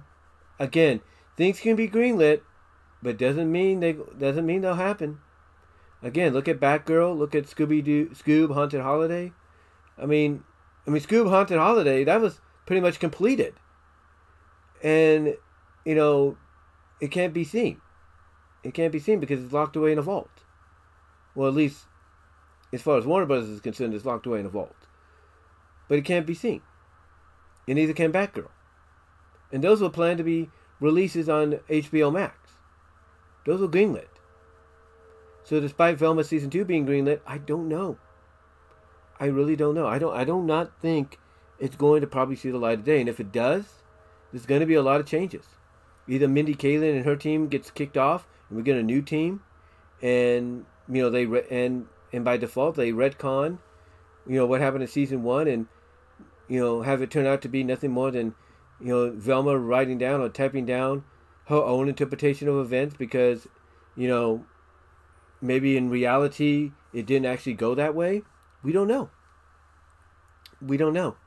But yeah, I don't know. I think they got a lot to think about. That being David Zaslav, Kathleen Finch, and HBO Max when it comes to Velma. I think they got a lot to think about. But let me know what your thoughts are. Let me know what your thoughts are on that. And now, with that said, at 2 hours, 37 minutes, and 15 seconds, just wanted to do my closing thoughts here. First of all, I want to thank you guys for tuning in. Really appreciate it. You will get an audio podcast version of this, hopefully very soon, so you guys can listen to it on the go in audio form. I think you guys will all appreciate that. Also, I will timestamp, basically, where you can find these here on YouTube, so you don't have to, fast forward throughout the entire live stream or post live stream video. And yeah, that's really about all I could say. So, guys, thank you all for tuning in. Really appreciate it. Hope you all have a great Friday or rest of your Friday evening. Take care of yourselves, and everything. Also, come and support me at Venmo at Brian-Warmer-2, Cash App at BWRoses98. Also, check out my Teespring store for merchandise you can't get anywhere else. Also, check me out at Vimeo at BW for content you can't get here on YouTube. Also, check me out at patreon.com/BWRoses for support there, the $1, $3 tier. Also, support me at DeviantArt.com/BVW1979. So until next time, guys, really appreciate you sticking with me through this as we continue our journey into my 15th anniversary here on YouTube, hopefully with no interruptions. Also, be on the aware. Apparently, people like to throw out what it looks like false YouTube warnings and everything, because I was given a false copyright warning because of my ALF video I did. Well, it's just me on camera talking, and all I had was a thumbnail from the season finale or series finale. So apparently that got me a copyright warning, but when I looked at it and then I compared it to the copyright claims, something didn't sit right. And they also put the link, the entire, the link right now that I'm looking at, like the youtube.com/video and all that. They put that in the thing, and I'm like, this doesn't seem right. And then the way they worded it at times, and then they put a link down there. I'm thinking, well, what's this link? And I looked it up, and it's like something doesn't seem right. So whatever's going on here, so basically my warning to you guys is to check your Google Docs and everything. Apparently, some people are trying to spam us, trying to troll us, and here's my message in closing to those people. If you don't like what we're doing, as we've said many times before, Don't watch, don't listen. That's it. But anyway, though, guys, keep an eye out for in your docs, if you will, because someone's trying to troll. That's all I'm going to say. But let me know what your thoughts are. Comment below. Comment down below. Thank you for joining me in the live chat, those that did. And until next time, guys, I will talk to you all.